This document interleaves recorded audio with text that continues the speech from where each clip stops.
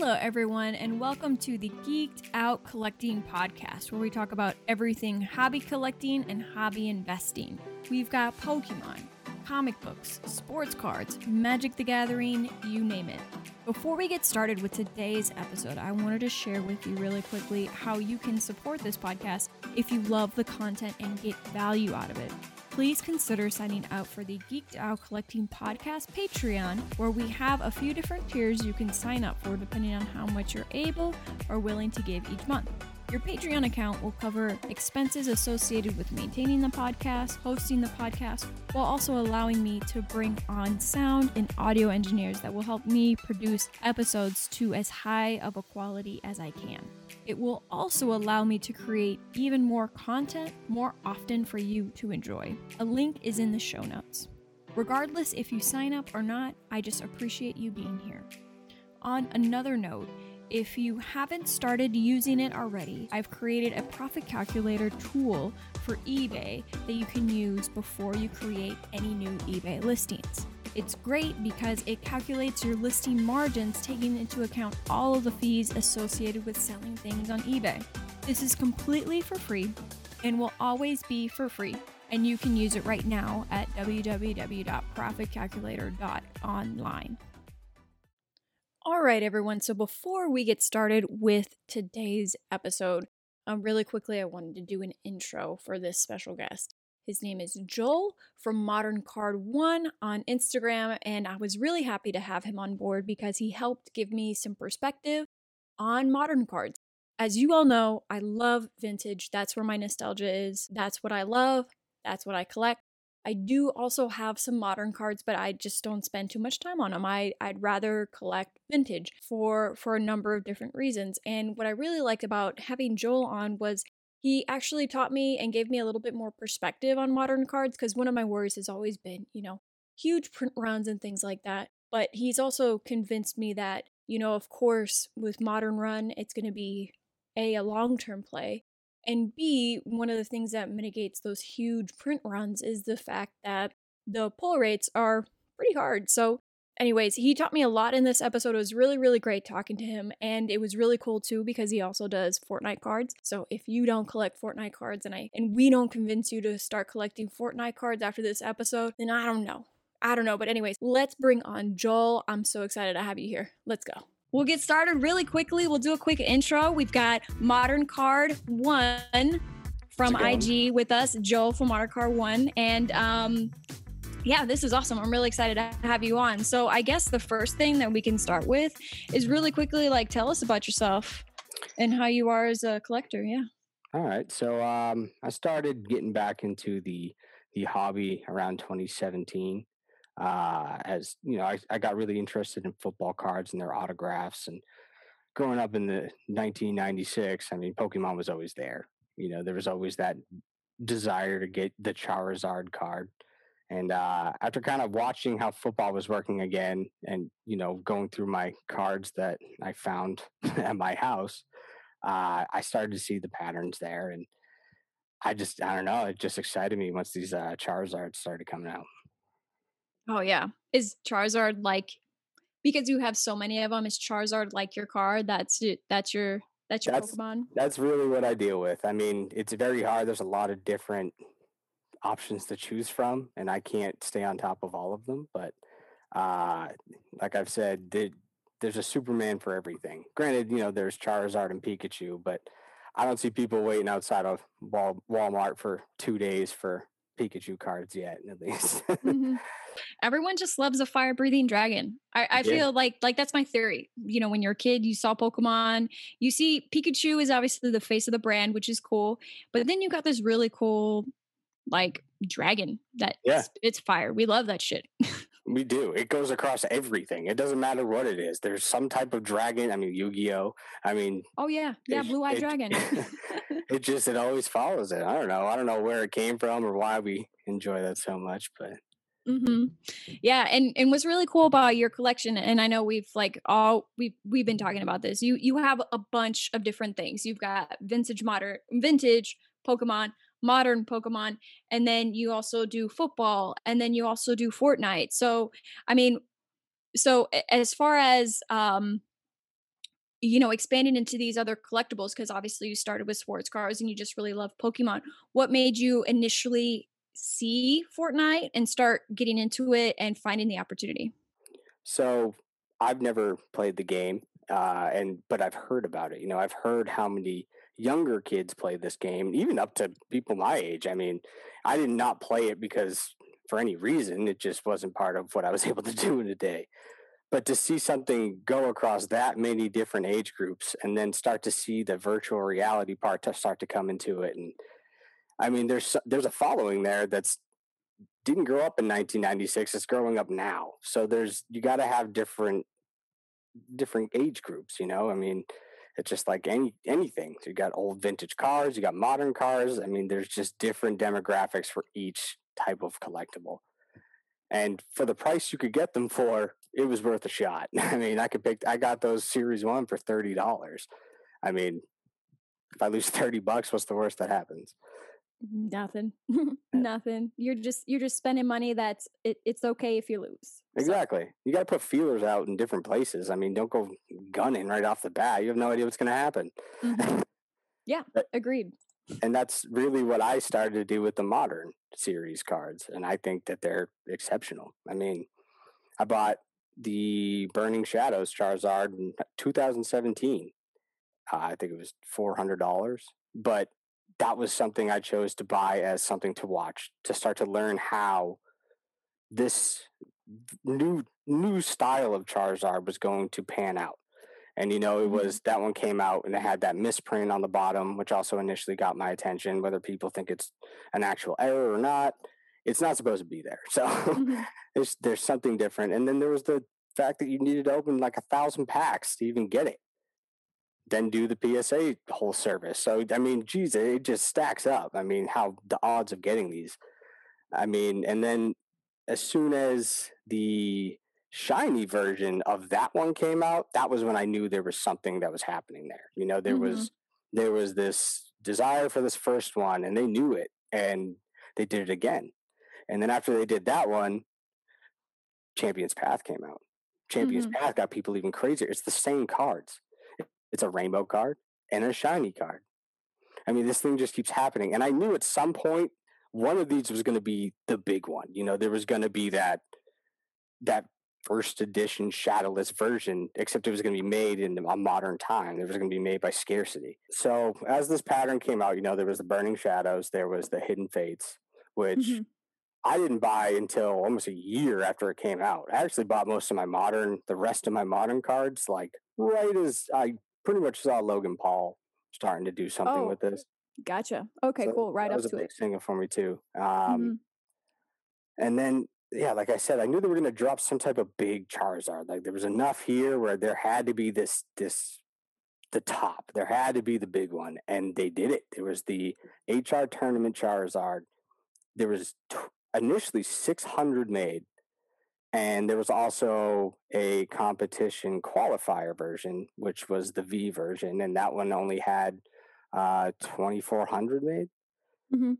So the initial price off of these to even get them from Japan, if you're going through eBay, I mean, I don't have any connections or any special connections, so and I certainly wasn't going to win this tournament, was to Mhm. pay like 7 grand.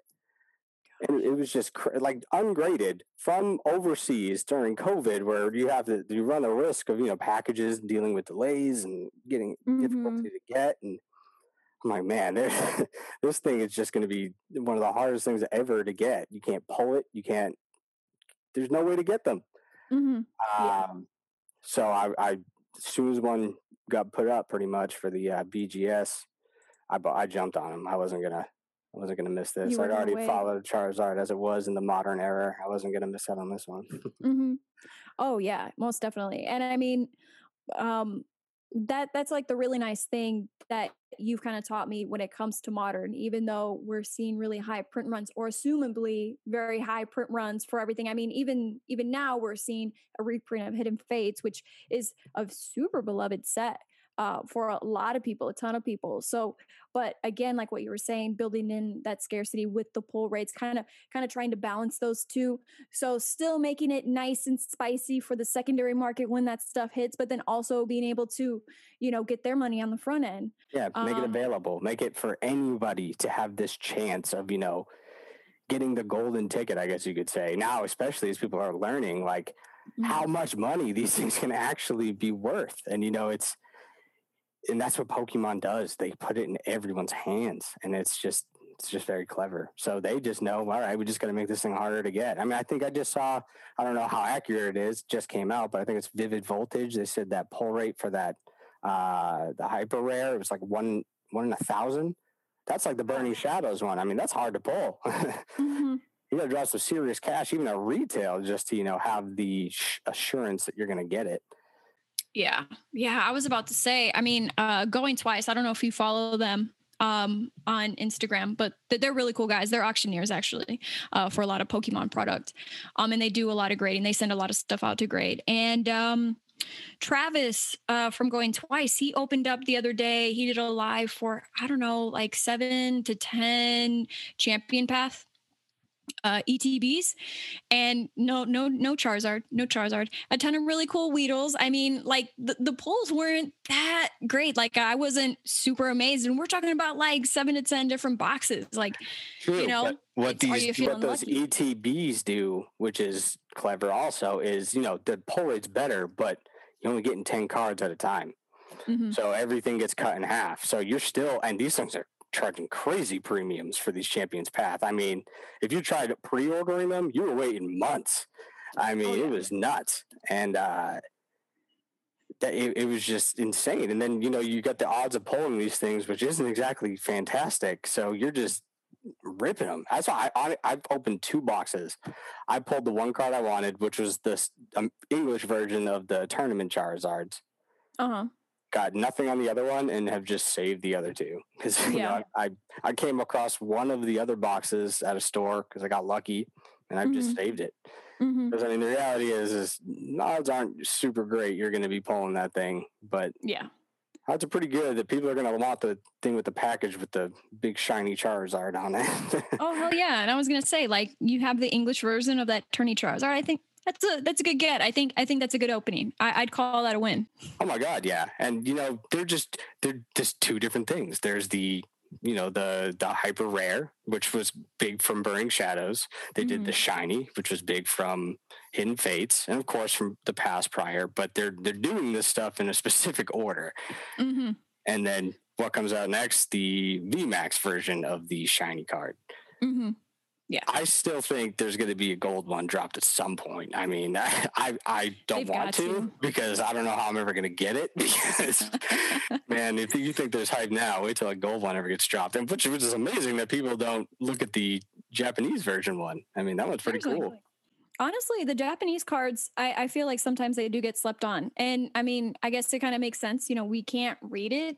If you don't speak Japanese, you can't read it. But those cards are such beautiful cards. I don't think I've seen a weird looking Japanese card. No, I mean, they are by far better looking. Mm-hmm. I mean, just the borders, the attention, but it's just, that's not what's big over here. I mean, there's English, but then you start getting into a realm where some of the highest profile cards are only Japanese. You can't, like, there's all the tournaments and all that stuff. Illustrator, like, these are cards that are never going to be forgotten, and they're just in a league of their own. Mm-hmm. Yeah, 100%. Yeah. And kind of going back to the pull rates for the boosters, it's been a long time since like I've looked at this or read articles on it, but I remember a few modern sets ago for the booster boxes, actually, some of those people were mapping those booster boxes. I don't know if you remember that. So I don't know if that's still the case with these current sets. I haven't heard anyone talk about it. I haven't really looked for it myself. I don't know if you're familiar with the booster box mapping. No, I'm not. I'll have to take a look at that. Yeah, pretty much a few years ago, you can find YouTube videos of people. You take out the packs in a certain and you lay them in a certain kind of way. So you got to be careful, like how you lay them. And then it's like you skip 2, and then the third one you open up and you'll get like a shiny or, just a hyper rare or something really good, you'll hit that pack, and then you put down two, and then you grab a third one, and then you open that up and you go through your stacks like that, and you can open up Oh, your okay. packs Yep. with all of the good cards. Yeah. All right. Yeah, And I know and then exactly so what what you're talking people were about. doing, yeah, I can't remember what sets it was. Shit, I wish I could remember, but yeah, so what was happening is they were warning people like, hey, don't buy these single packs because they're the ones that people are getting rid of if they figured it out the mapping of the Yeah, boxes. and that's why I fell in love with the modern, because everywhere I'm looking, there's just so many ways to scam the system, and that's what also brings them value when you have the real Hmm. versions of them. They're hard to get, man. I mean, you're Hmm. either shelling out dough or you're getting lucky because somebody hasn't weighed a pack or mapped it out or figured out all the little ways to get around. I Hmm. mean, the odds are stacked against you hard there. Oh, for sure. But geez, I mean, I didn't expect the price of the wheels to go as much as they did, but I guess it just comes from age. I mean, that's pretty amazing. Yeah, I know, right? Like when I saw, so the first edition Shadowless cards that I have, I was buying them PSA 10s, and I was kind of getting the cheaper ones. I was getting in the commons and the uncommons because they were like, it made me feel comfortable going in those price ranges, Yeah. 35, 40, 50. I think the most I spent on a card was $65, right? And so, it was crazy to me when I realized that it was growing, it was continuing to grow, and then all of a sudden it like 6x'd. And I'm just thinking to myself, oh my God. And so like what I was telling you earlier, I really thought about selling all my cards because I saw green, I saw all this green. I'm like, oh shit, I didn't realize that it would grow or appreciate to a point where I could make my money back. Mm-hmm. But then I realized that like, I sold that $60 pack, that unopened, unlimited pack. I sold it when I shouldn't have. And just thinking about that lesson where like that hurt. That hurt so bad when I started seeing those cards, grade PSA 10s and then sell, in like at first they were going for like 500 or 600, and then all of a sudden you see them go for 12, and then now they're at whatever they are now. I can't remember. I think I saw an unlimited pack. Someone was trying to sell it for 8,000 on Instagram, and it Mm-hmm. wasn't even weighed, or it wasn't even a heavy one. They weighed it and it was light. So I'm just thinking to myself, come on, So with that lesson, I actually listed my PSA 10 first edition Shadowless Machop on eBay. And I listed it for like $300 because that's what it was going at the time. And I put open to offers, and I think the lowest I would accept offer wise was like 285 or something like that. And this guy messaged me and he's like, I will give you 280 for it right now, but it keeps on rejecting. So I think it was new to eBay. He didn't understand. And then I realized like, hold up, let me take this off right now. And so I'm so glad that I did. I'm so glad that I did because I love the card. Machop is one of my favorite characters. I love the fighting Pokemon, but also too, like, let's see this through. Let's stay the course and continue to see these cards grow and see what they do, because literally nothing bad is going to happen to just sit on it. Nothing bad. I mean, it depends on your price point that you got into it, of course. But I mean, if you got the time to wait, I mean, it's not going anywhere, man. This is the art for our generation, whether we like it or not. Like, you're not going to buy a painting right now if you're 30 years old. Most of us, I mean, you're thinking about the stuff and, when you were younger, and holy crap, that thing's worth a ton of money now. I got some cash. I still can't get this thing. It just drives a desire that never left from the time you were 6 years old. It's been out of reach your whole life. Yeah. And it just brings a level of excitement. It's amazing. And of course you have people coming in that use these as tools for Instagram to get followers and get people's attention. And I think people get nervous that Logan Paul says stuff like, I'm not going to invest in it anymore. He's invested like $300,000. Like, the dude's in it. You just got to sit and wait sometimes. And, he's just a small part of something that's already been here. I mean, you got guys like, what is it, Unlisted Leaf, who's been doing this for forever. and Gary from Pawn Star. These are all just people that stand out in this market and are reasons why this stuff is, or clues as to why this is growing and even bigger than it is. Oh, for sure. And I'm glad that you bring up Gary, because over the past week or so, I've been thinking about reaching out to him to get him on the podcast. Because the one thing that I want to know, what made him get Pokemon? Like, what made him just get the Charizards? And I think the story goes is that he just liked them, and so he just collected them, and then that's what it turned into, right? But beyond that, like, beyond just like, what patterns did he see, what signs did he see to make him really see, okay, this can definitely be a thing, and this is something that you need to take seriously. Which, I mean, whether or not he did take it seriously in the beginning, he did after a while start to take it seriously, when he I heard he had to travel to different places to get these things. I mean, you got to care or know something or have some type of drive to go do that. I mean, it's the same way I feel like I'm feeling with these Fortnite cards. I mean, you see a certain amount of people who truly enjoy them, and out of the gate, there's some cards for Fortnite that have never been less than like $4,000. I mean, there's only been a couple posted, but the Black Knight, Lux, brand new. I mean, Jesus, right out the gate. And that just, it drives a level of scarcity. They're hard to pull.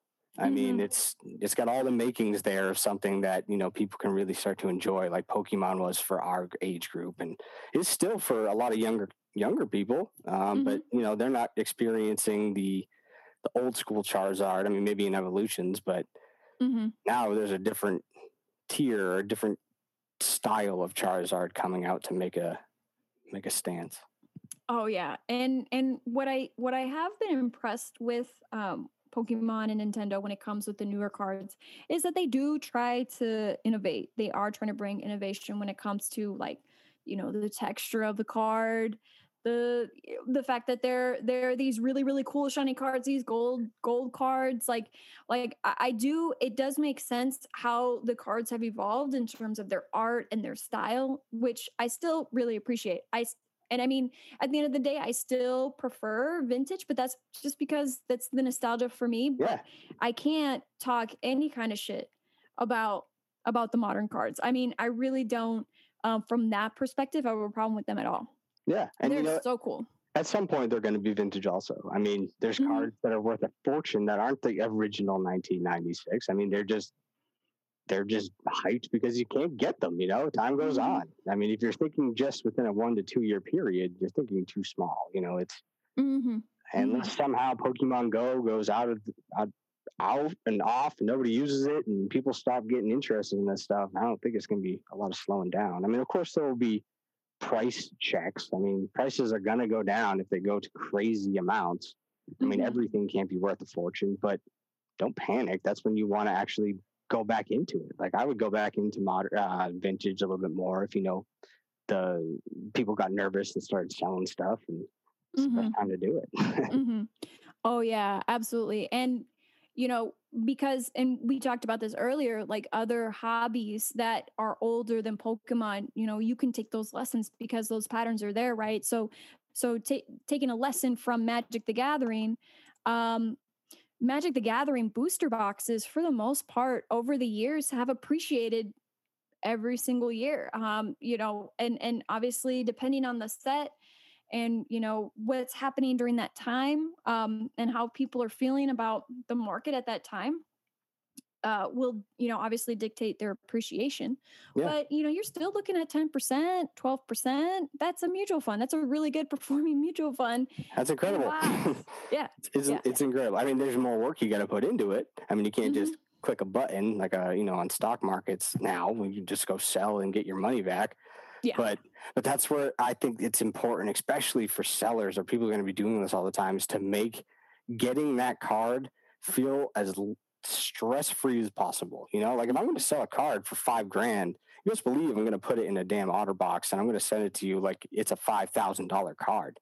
Absolutely. I mean, that's the last thing I want to be worried about is this thing coming in a cardboard box? I mean, my goodness. Yeah, I agree. Like tracking, insurance, all 9 yards. Yep, all 9 yards. and eventually it's just people are going to take advantage of that. And you best believe I'm going to those people before I go to anybody else. I'll pay the extra $30 for the case. Yeah. I mean, Yeah. Jesus.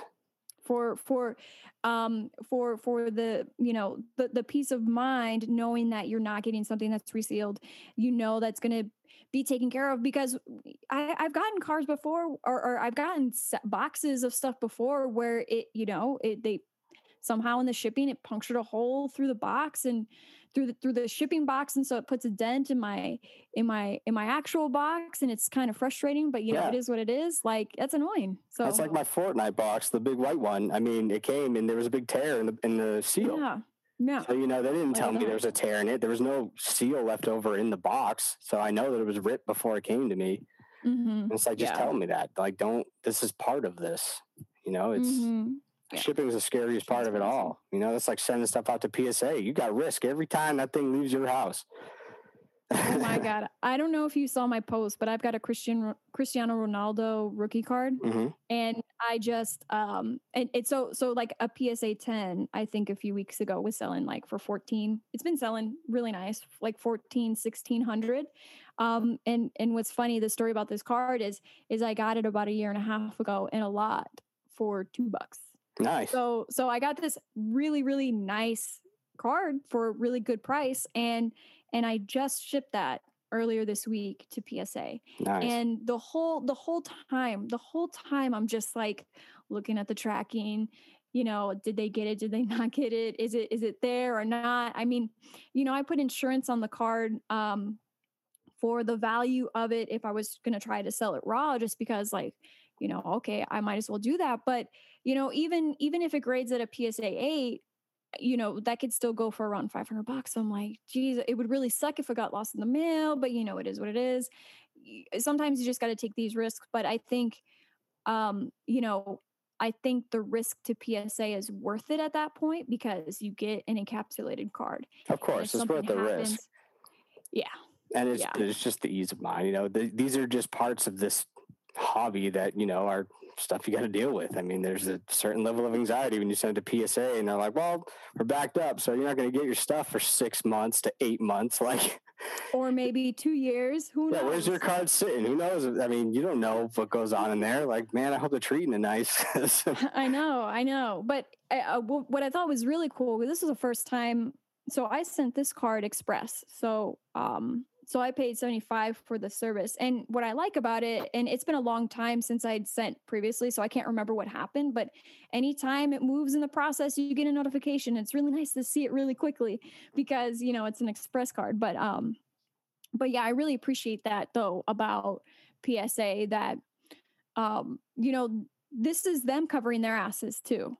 Because, people are thinking about, when they send cards in, they want to make sure that their cards are taken care of, white glove service. And on top of that, they don't want to be accused of anything because they have a brand, they have a business to keep up. They need to keep their stocks up. They think in 90 day increments, they have to think about those things. So, yeah. And, they do a good job. I mean, they're evolving as we are, they're expanding their company, and, it's exciting. It's good. And then, as a company, I think between them, you got BGS and you got PSA, right? You got the two big guys. And I got onto BGS, through football because, with autographs, a 9.5 and with a 10 autograph, that's, you're good. That's your 10. Golden. And how difficult it really is to get a BGS 10 or a Black Label 10 is ridiculous. Insane. You could go through packs of cards and not find a perfectly centered card over and over and over again. Like you are striking gold with that. And I think people underestimate the 9.5s a little bit. It's if you got a 9.5, 9.5, two 10s, I mean, I've got cards that are 9.5s that are better than my PSA 10s. Like I can visually see the centering. I can visually see it. Yeah. I have some PSA 10s that are definitely not centered. So like, for me, sometimes it's like, okay, wait, did they not notice? Did they just kind of give me a pass on this? So sometimes they have like it's a hard range. for me. But that's where these subgrades break it down a little bit further. If you're talking big money and you're talking about, wanting to know what that card looks like, especially online, I love the subgrades because that will give me an indicator as to really what I'm getting. Because the end of the day, you're selling this card. You're not Mhm. selling just the case that's around it. You're selling a piece of artwork that somebody wants. And Mhm. they're going to pay $10,000. Better hope that that thing's in good That shape. 0.5 is going to make a difference. It That will. could easily be Yeah, thousands, it if not can. more. And if you think that's crazy, look at the difference between a PSA 10 and a PSA 9. I mean, it's vastly greater. Uh-huh. It's But crazy. I think people still forget sometimes that a 9 is still considered a mint. It's It's not like incredible. super It's an mint. It's incredible still a card. good card. Yeah. Something that card could be absolutely perfect, but they cut it a little bit off to the left. And that's the only Mhm. problem with it. You still have a Mhm. perfect card, but Mhm. once you get into those grade levels, you're playing with perfection. You're playing with how perfect Right. is this thing. And if Mhm. you're doing subgrades and BGS made everybody get 10s or black labels, there would be no following there. Oh, for sure, for sure. Which when I sent over my promo cards for the Panini promo cards for Fortnite, Yeah. I sent those out, and I was really actually kind of sad because I got more 9s than I thought I was going to get, because I'm like, these cards look so damn good. What did they notice that I did not notice? Like, did they grade it really hard? Damn, I did. I mean, it's no big deal. Like, it is what it is. And I'm still really happy about the grades. Obviously, a 9 is still really good, but I was like, I was really hoping for all 10s. That would have been great. Yeah, I mean it's hard. I mean a 10 is not an easy grade to get. I mean there's stuff you got to like really look, and even still you're not sure. I mean you can Mm-hmm. look at all the centering. Centering is probably the easiest thing that I think you can somewhat get down. There's tools you can use, but even Mm-hmm. with those you don't know. I mean Yeah. Yeah. we're talking microscopes here. We're not. I mean you got to be really really looking at these cards when they're going. Yeah, Um, and grading cards is a skill, which I think every collector needs to, work on over time. And whenever I'm looking at cards, whenever I'm looking to buy some raw cards online, on eBay, like I've got my 10, my 9, my 8s, and I'm comparing those, and I'm looking at it, and I'm trying to see, like, okay, what do I think most likely to grade based on what I already have?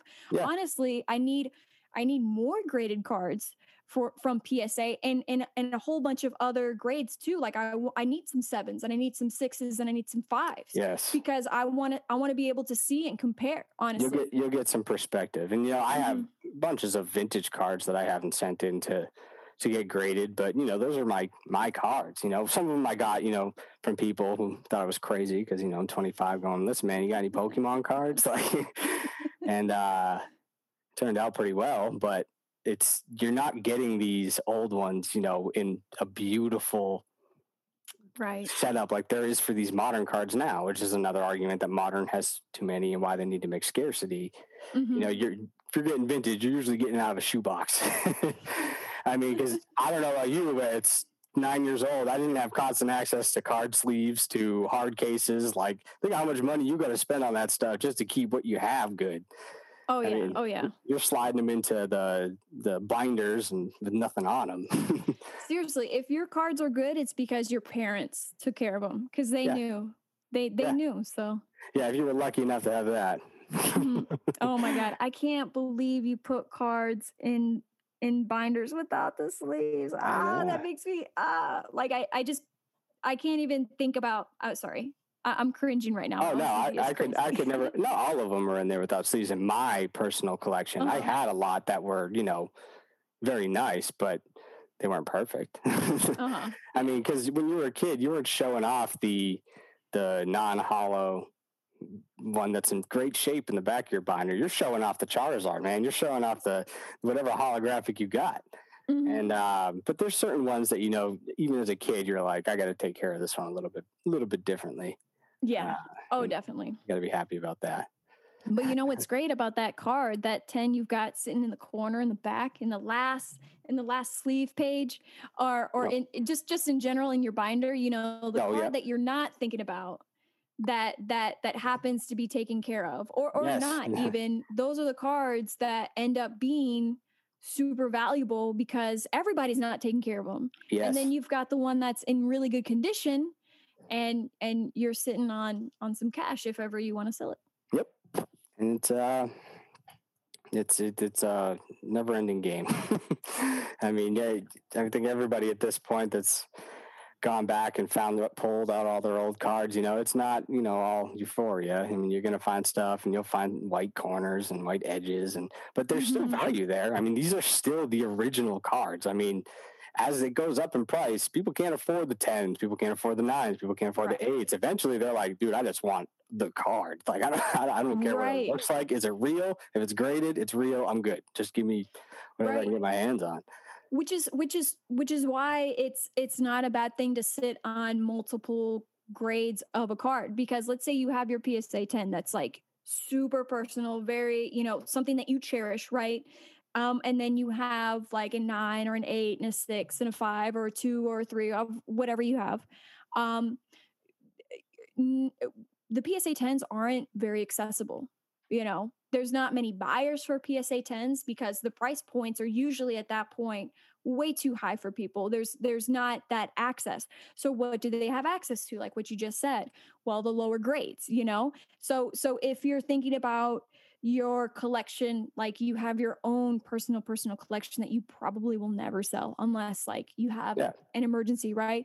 But then you're also hanging on to these other cards where it's like you could sell them if you want to, but you don't really need to, but you also have them. So, if you're trying to buy something real nice or saving up some money, like, okay, well, I'll go ahead and sell, my PSA 6, first edition Charizard. I mean, that would still bring you like a really nice chunk of Yes. change, but You'd still be very happy. right. But it's also easier for you to sell as well because it's more accessible to people. And you're okay to sell it because you already have your 10 or your 9 or your 8, so you're good with it. Yep. You're good. So, And it's a whole different market now. I mean, there was, 10 years ago where were you selling cards? You were going to your card store. You were mhm. going to your friend who either thought you were crazy or was like, yeah, man, but I want a better deal for it. Now you have the entire world who is on eBay, who is now interested on this, and you can buy it at the click of a button. I mean, Seriously. you're meeting the entire world owning no business. You're just listing something on a website or an app, and everyone in the world is going to look at it. I mean, geez. Seriously, I think that's what people are kind of underestimating when it comes to the demand, because everyone's thinking, oh, this is a bubble. It's going to burst at some point. The prices are going to drop crazy and we're going to see everything normalize. Maybe we will see some plateauing. I really don't know what number that will be at. No idea. Mhm. But it's not going to burst because accessibility.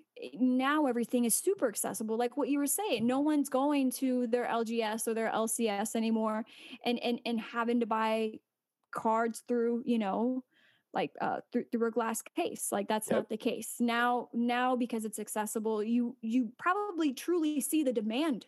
Like this is probably a truer this is probably a truer version of what the demand probably could have been back then, but because we didn't really have eBay or use eBay or we were still on dial tone. Yeah, I mean, you were still Internet, had it's cards different. that really weren't graded all the time, and you see a bubble burst, and you always have to think back to what price point you got in. I mean, Yeah, if you got in low enough, that bubble can pop, and you're still sitting, you're still good. at high, and to some Mhm. people, if you're buying when it's the highest it's ever been, you got to be a little careful. And if you're talking the PSA first edition, Shadowless 10 Charizard composed to the 9, there's going to be that market for the 10 because that is the Mhm. king. That is the card. It's the Mona Right. Lisa of Pokemon. Aside from the illustrator and stuff like that, but those are the cards. There's not many Mhm. of them. Too bad. There's other stuff that will come and go, but big guys are people with money are really they're going for the number one, and Did you eventually there will hear? be others. Yeah, I mean, did you hear that just recently? I was reading an article. I can't remember what it was time stamped for, but a Charizard first edition Shadowless PSA 10 was bought by Logic, the rapper, recently again for 220. Yeah, good for uh him. which is really nice. I love it. It's awesome. And when people see those numbers, people start to kind of freak out a little bit because it's like, Of oh my course. god, it is a bubble, it is going to burst. But I love those numbers because everything goes up. Yes, Everything does by association. and that's the thing. You have to remember it depends on the person and what their income level is. To some people, $250,000 is something they can use That's to a invest. house. Yeah, but it's also an investment. You know what? If you Mhm. have a house and you have these things, this is just another form to grow wealth. I mean, it's you can buy this car for 220,000. If you're a multimillionaire, I mean, it's really not the craziest thing in the world. To somebody Mhm. that's normal that doesn't make that much money in a year, let alone five. I mean, that's an insane amount of money. But it's the same thing as you go down. A Mhm. $2,000 card to somebody who's you know doesn't make it as it is that's insane to them. I mean, Right. it's just it goes down, and you just have to look at Perspective. how much demand is really there. I mean, how much are these people buying this stuff, and it comes and goes. But Mhm. Oh yeah. I have an alert on eBay that tells me let's see what's my search. I have a saved search for Pokemon PSA. So it tells me every day how many listings are added or how many items are added and it's always plus 300 a day, oh yeah, I mean, which think blows my mind. all of these cards that have been sitting at PSA are going to start coming back.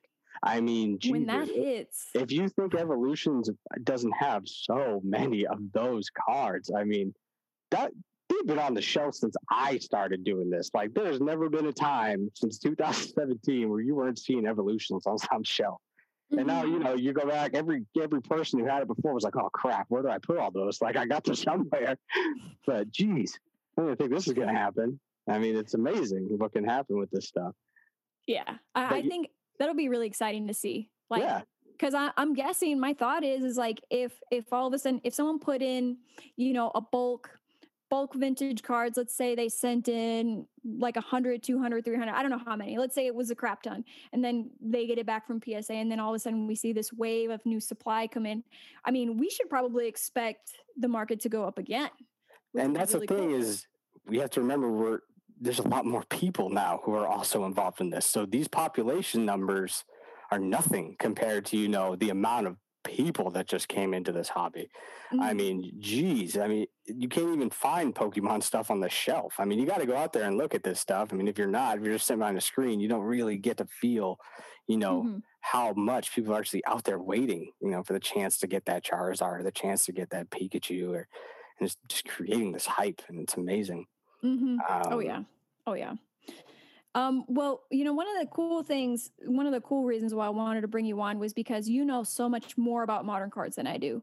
mhm. And you like what we were talking about earlier, obviously vintage has a premium. And so the price point, knocks people out of that particular market because of that. And so it makes sense for them to move into, other niches of the market that they can afford that are within their price point, which is totally cool. So like for modern cards, people who maybe don't have a bigger budget or what would be the strategy for modern if you wanted to invest in those cards? So, like we had talked about, modern started catching some steam, right around 2017, which was the Burning Shadows Charizard.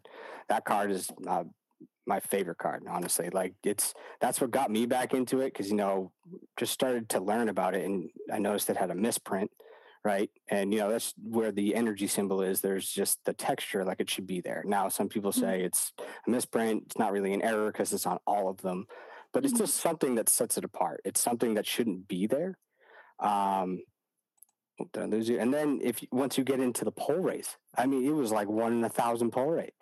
Mhm. So not only is it a 1 in 1,000 poll rate that you got the little misprint and the cards amazing looking.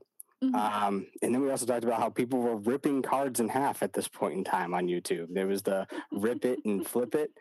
There's people ripping these cards in half to get viewers, man. Like No. there's, Ah. I mean, to this day, there's only like 600 of these PSA 10 Burning Shadows Charizards, and they're hard to grade too. They're not the best centered card.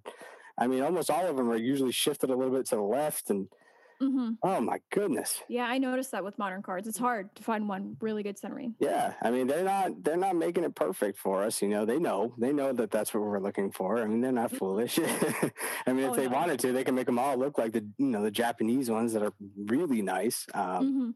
But they know Yeah. we hunt for that stuff, so they're gonna keep us dealing with it. Mhm. Oh, But that it 100%. also creates scarcity. I mean, Mhm. that's how Modern is doing this. They're taking something that was very accessible, except it was hard to get because it was older and we haven't printed it for a while, and now you have to find scarcity in other ways. You have to make it harder for people to get. You have to make it harder for people to grade, and you have to make it harder for people to find. It's these boxes are expensive.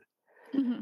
So, and then after the Burning Shadows one started catching some steam, that was my feeler. That was the one I bought. That I was like, all right, if I'm going to go into this Modern stuff, I'm going to see how this one does over the next year, 2 years. Mm-hmm.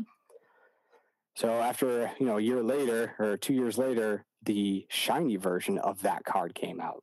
So it's like, okay, now we're on a pattern. This is the one that got people enough involved that they're going to keep running with. So right, that one comes out. That one's in an ETB version, which you only get 10 cards, 10 packs, and so you just can't buy as many of them. And people love that one. I mean, it came out with so much hype because the Burning Shadows was already catching steam. I mean, I think it was $1,000 at this point for a PSA 10. And people. There was a Black Label shiny Charizard that sold for like 10,000. I'm like, that is absolute craziness. This thing just came out. It has no misprint on it, but it's beautiful. Mm-hmm. So I was like, I'm gonna wait on it. I'm gonna see what this one does and just see if it holds some steam. Mm-hmm. Lo and behold, a couple years later, a year later, I bought it, and I was like, all right, so I want to go down this pattern. I'm going to follow this pattern. I'm going to follow this Charizard and this new style of Charizard wherever they take it. And I'll tell you, after I got the Hidden Fates one, I fell in love with it. That thing is beautiful. I mean, the background is amazing. It's just something amazing to look at. So we go on, and then they dropped the Champion's Path, which made people go absolutely crazy. Now you got COVID-19, which is, brought a lot of us at home and we're not spending money on other things. So, that's an amazing catalyst for this type of stuff. But oh my God, you couldn't get one of these boxes to save your life. Like you had to wait. There was people waiting outside. Like it was amazing. I went out there just to kind of, go see how hard it was to get these. And to this day, I've found one box of, a pin collection. And what they did in that one, they just made the newer version of this base, hyper rare, shiny, base for hyper rare, shiny, base, hyper rare, shiny. And they just keep doing this over and over again. And then they dropped the big one. They dropped that tournament Charizard that I had been hoping for because, I see this pattern with these really awesome Modern cards. I'm like, they got to drop something that's just going to blow people out of the water. It's going to be impossible to get. And they did it. I mean, Jesus, you got two choices: go to a tournament and win it, or pay a ton of money to get an ungraded one. And I think that one really solidifies itself as, the biggest character, the character that brought everyone into Pokemon again. People from 40, 50 to 9 or 10 are out there just hoping they can get this box of cards. I see it all the time. I see people searching the freaking aisle. I'm like, oh my God, it's just unbelievable. And then with your tourney card, is that graded? Did you get that graded already? I was already pre-graded. It was the first one that ever hit the market that I could find. And I'm pretty sure it was the first one ever graded. You said it was BGS, yes. Huh? Yeah. Yeah, Beckett. And I wasn't waiting on that one. I mean, there's a lot of cards I'll sit there and I'll wait, but I had seen this new style Charizard starting to catch steam. You got to go. And we talk about why is the first edition shadowless? I mean, it's a stamp and no shadow. Okay, there's two things there that start to create this. There's this two variation pattern. So you got that is shadowless first edition. You got these staff pre-release Charizards coming out. You got the tournament. It's got the promo on the bottom. So none of these Champions Path cards are going to have the little promo symbol on the bottom. Right. And they have this weird flame in the background that is different. A lot of Japanese cards are different, but these are two things. I mean, there's always this double thing that sets certain cards apart. Right. So for you, when it comes to Modern, you try to tell people that, like, considering the pull rates, you want to make sure that you get the right cards. You have And the to. right cards are the ones that are a little bit different. So like what Yep. you're saying, those ones that are a little bit different are going to be the more scarce ones. So misprints, like what you were saying, those special tourney cards. I don't even know Yep. if there are any right now on eBay, but those are the ones. So there isn't like a particular set that you lean to. You just lean towards like where are the special unique Yeah, cards, right? exactly. And there's no truer one than the evolution set, right? So evolutions, you can't get the Pikachu and you can't get the Mewtwo in that holo out of that pack. You can get the reverse holo and you can just get the base Mewtwo. But Mhm. there's the theme decks. In the theme decks, you can get the cracked ice Pikachu, you can get the cracked ice Mewtwo. Mhm. This set's huge. And now Mhm. two of the biggest players in this set can only be gotten in a $10 box of Pokemon cards. These are $10. You understand how much the graded version of those is going for? Like, Insane. it was insane. And I'm like, oh my God, I started buying a couple of them. I don't buy all of them. I only got like two of them. Because, I'd rather leave the stuff. I'm not here to buy 1,500 of one thing and sit here and sell them left and right. Yeah. It but reminds me of like the Machamp that came in the starter decks. Mhm. You know, they didn't Yeah, come in the exactly. And boosters. it's just a little different way. And most of the people who were buying theme decks weren't me. I mean, if I was buying it in 2017, I was buying the booster boxes, I was buying all that stuff. There was kids that were getting the $10 box of the Mewtwo and the Pikachu. So half of them were probably destroyed anyways. I mean, it's people like me just weren't, I wasn't looking at those. I didn't even think twice about the shiny Pikachu or the shiny Mewtwo. And you're starting to see those cracked ice versions start to get bigger, which is why I bought the new Vivid Voltage Charizard one. It's got that cracked out, and they did it again. You get the reverse holo, you get the normal holo. It's just they play with you, man, and they drop a little Easter eggs everywhere. Oh man, that's a really great part of it, right? The little Easter eggs, but that's a pretty solid strategy. So then, if I had $100, I had $100 to spend to invest in a Pokemon. Where should I put my money? So you're saying a specific Pokemon, or are you talking like a box, like or a certain like series? anything, like a certain series, or like if I could only have $100 to spend, like where should I put it? Where would be the best ROI for me?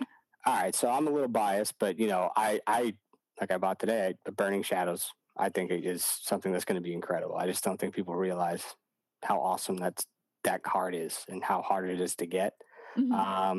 And we just talked about the Mewtwo one. If you can get those Mewtwo Madness boxes right now, I mean, they're cheap still. A lot of people don't even know that that's something. People are just that whole series has gone crazy. I mean, if you think that people aren't going to want the Mewtwo and the Pikachu out of it, it's craziness. It's hard to get those ones in great shape, but it's part of the game. Yeah. And oh man, for $100, there's just so many little things. I mean, Vivid Voltage, I'd like to see that one play out a little bit more before I really recommend anything in it.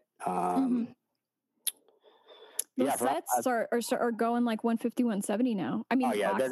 they're gonna go like crazy. I mean, this is what happens every single time a set releases, and it hasn't even come out yet. I'm pretty sure, but they did a good job with that one because they keyed in on the next biggest character, the Pikachu, right? And they made, like I told you, I was talking earlier. I think I saw something that the pull rate's pretty hard. It was like 1,000 packs. I mean, that's going to filter down. I mean, that's a big card to get. And now there's the what is it? The special delivery Pikachu people love. So they're playing on Pikachu now a little bit. I mean, they're going to find both of these big markets. And from after that, we'll just see where we go. Yeah, it'll be really exciting to see where it does go. And so I'm curious, like, just to get your thoughts on Darkness Ablaze. Do you have any of those? Like, I don't have the boxes, but I bought the VMAX or the VMAX Charizard graded when it was like $200, $300. I was like, all right, this is pretty low. I'll buy one of these, add it to my collection. Might as well. Because I like what they're at now. I have no idea. I haven't checked it recently. But it goes along with the pattern of these modern cards. They're all based off the same initial Burning Shadows Charizard. And this thing is not going anywhere anytime soon. It's only going to go into crazier, hyper rare versions. Mm-hmm. This is a piece of time that's going to be solidified. I mean, there Mm-hmm. was 1996 when a million people got involved in Pokemon, and then there's 2020 when 100 million people got in Pokemon. I don't know; those numbers obviously aren't accurate, but Mm-hmm. that kind of number jump is just extraordinary. It only happens every once in a while. Mm-hmm. Yeah. And so for a lot of kids, these guys are the first edition Shadowless to them. This is their card. Mm-hmm. I mean, everyone that just got involved is out there hunting for them. They're not going to forget it. Yeah, and that's a really good point. Because and I've said this too. I've said that, it really sucks that for these modern sets they don't put the first edition stamp on it. But honestly, they don't need to. They don't need to. They don't need to. They'll make scarcity in other ways. They'll make it sought after in a different way than they have before. Mm-hmm. And it doesn't have to say first edition for it to be rare. Mm-hmm. That's just what we know. And if you're not ready to accept a little bit of change and be prepared for things to evolve into something you don't know, then it's the wrong hobby to be in. Mm-hmm. Oh, for sure. I mean, it just goes for forever. I mean, look at, you got Star Wars stuff behind you. I mean, that was an older generation thing, but has that ever really, really crashed? I mean, if anything, a lot of those things just have gone up, but it's just a different demographic of people. It really has. And that's what's amazing.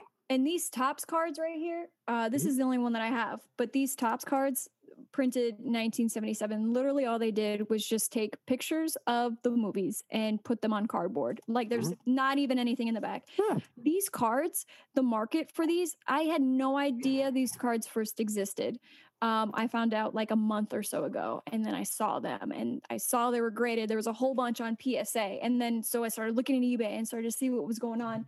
There are PSA 10s of these cards in that set that are going for more than $1,000. And I'm like, what is going on? That's awesome. That's crazy. I didn't know about it. So now I'm going to start buying them because like I love Star Wars, obviously. There's so many different ways you can go right now. And half of it is just what's happening in the world. Like there was, what was it, Game of Thrones? I went out and bought Game of Thrones cards. Yeah. I bought Game of Thrones Oreos for $2. Okay. There's a special edition Game of Thrones. I bought one to eat, and I was like, I'm going to put one of these away, and it's going to be hilarious because I'm just going to put them to the side, and I bet you I can make 100% profit on Oreos. And I'm pretty sure I can sell them for $4. But like, that's the reality of it. Like, these are big things for people in their lives right now. Netflix is huge. This is what people do to keep themselves entertained. You got Baby Yoda. I mean, man, that guy was an icon. You got the Tiger King. I mean, he's on garbage, the GBK cards. I mean, people just fall in love with these things. Mm-hmm. And when I start to tell people, like my cousins, he buys a lot of baseball cards. He buys like the Bowmans, Allen and Ginter and all that stuff. And one night, like we were just chilling, watching some Netflix, and I'm on PSA, and I'm just like, well, let's look at these pops for these random TCGs. And that's when I found Star Wars. I saw Star Trek on there. Like there were so many random cool sets that were on there. And I'm like, well, it's really interesting to see what's happening, because what I don't know, because I haven't seen those markets, I don't know them well enough, but like, is the hype of not hype. I don't even want to call it hype because it's hype, but it's real. What's happening with Pokemon, is it bleeding into other hobbies, which it seems like that thought is bleeding into other hobbies. I mean, I'm an example of that because I bought that, but I wish I saw what happened before. I think it was a little bit more. I started seeing it first in the sports cards. I started seeing it with the Mike Trout. Mike Trout was like this card that was just breaking all of the rules, right? It's modern. Yeah. I mean, he's an incredible player. Mm-hmm. But they just started going for crazy money. And, you got a lot of big card guys on YouTube, I think it's like Vegas Dave, Gary V, who talks about it all the time. Mm-hmm. And they're making these calls, and a lot of them are coming true because you can really track these players so well. I mean, and then so they start getting some steam, and all of a sudden one starts selling for 900, and then another one sells for $1 million, and $3 million. $3 million. Pokemon's down here, man. Pokemon's down at like $250,000. There's a big window there for the same type of artwork, which is a card, right? One has an autograph on it. very true. And, Panini and certain tops and all them, they make certain cards scarcer than others by numbering them. Right. But collectibles and, TV series and stuff like that, they make their own scarcity in their own way. And, I think money started trickling down when people realized, all right, these graded cards aren't looked at the same way as, ungraded cards used to look at back in the day. I'm pretty sure there's apps where you can invest in these collectibles now too. Is it Rally? I think you can literally buy stock in the card. Yeah, I saw that. If you think that's not going to make stuff go crazy or have an effect on it, it's going to be crazy. I mean, Jesus. Like you can invest in a Mickey Mantle, Yeah. That's way out of your price range, but now a little bit, you own a little bit. Yep. And that's like, my dad started talking to me about it. He bought this card. I don't think it's too much cash, but I mean, he got a Mickey Mantle rookie card or was it a rookie card? I don't even know at this point, but I like the case, by the way. Oh yeah, the black ones are awesome. I like these leather cases. I've actually never seen those. I with my graded cards, I just put them in those clear bags. But I like that. I wanted to protect my stuff, because I've dropped a card and I've cracked one.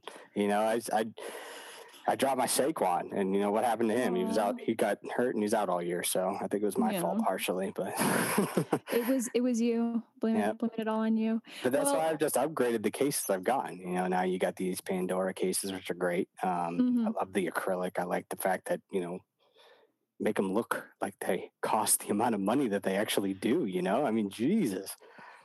Yeah, seriously. Like if you're gonna buy a really nice card, keep it really nice, display it really nice. Like. Yep. Keep it safe. Eventually one day when I do decide to maybe sell one of these, you guys have seen them. They're here on my Instagram every day. They're in this. I'm not doing anything crazy with them. I'm not changing around. I mean, I'll move stuff here and there, but I got the, dehumidifier down here. I got everything. I try to make sure that I can keep the stuff as nice as possible. And, going back to Mike Trout, I want to go back to Mike Trout really quickly because you mentioned that his card obviously broke 3 million, which is amazing. It's so cool. It's awesome. Obviously, he's going to be in the Hall of Fame. He's good. Yep. But so that number blows my mind because I can't remember the name of the collector, but he has 3 baseball cards. No, I'm sorry, baseballs that are 2.5, 2.6 million at the time when I was watching it. And these are record-breaking balls, like the Barry Bonds ball that broke, the home run record, the Mark McGwire ball that broke the home run record. I can't remember the other player off the top of my head because it's been a while since I saw the documentary, but I was watching this guy, show off these balls. Now, what kind of sucks is like Barry Bonds, he was on the roids, Mark McGwire, he's on the roids. So I don't know how it affected the value of those cards. I mean, baseballs, but like these are baseballs that made history. And we have one baseball card that is just paper that is worth more than those balls that were involved in history. Like there's a different level of excitement. There's a level of, I got in before his greatness happened, and there's a lot more money out there, man. We keep printing it. And I mean, it's just, these numbers aren't going to be crazy too long. People got some cash. And if, you're trying to take it out of cash, I mean, you can put it in all different kinds of things. I mean, but you just start to see these things go up in value because, more people get involved that have a bigger bank account and can literally control entire markets of cards by having the best one. I mean, it can be terrifying, the fact that, someone can hold that much power in, an entire market. Yeah. And I just had a conversation with like the guys I was mentioning going twice on IG. They're really awesome. What I was talking with them is we were talking about market manipulation versus investing. So like an investor that sees the opportunity in a card, so they'll buy however many they can at whatever price, they're looking to spend. And all of a sudden you see this, people look at eBay auctions. So, all the listings, so they'll see the movement of this card. And so, sometimes people forget that, it's not necessarily market manipulation. It's just an investor going in and being like, oh, okay, so this card is good. A lot of times, if you're getting that crazy hype or that crazy price point, there's something there. There's a reason why somebody's putting it up for these crazy numbers. Granted, are they going to get that big dollar sign? Probably not initially. But, there's some type of something there. But you got to look at it for if you're going to invest in this. I'm not worried about $100 difference. Like I'm buying this to hold on for 10 years. You know, I'm not. Mm, I enjoy long collecting it. term. So like I buy it if it's $1,000, $600. Like all right, well I'm going to see where this goes anyways. So if it's going to buy a $600 card, I would hope it would go higher than $1,000 over a certain amount of time. And that's Hmm. why you just got to know what you're buying. Know why For it sure. could go higher. Why could this card I'm about to put my hard-earned money into actually make me back not only my initial money, but make me more. Hmm. Um, or if you just enjoy collecting it, enjoy collecting it. But Yeah.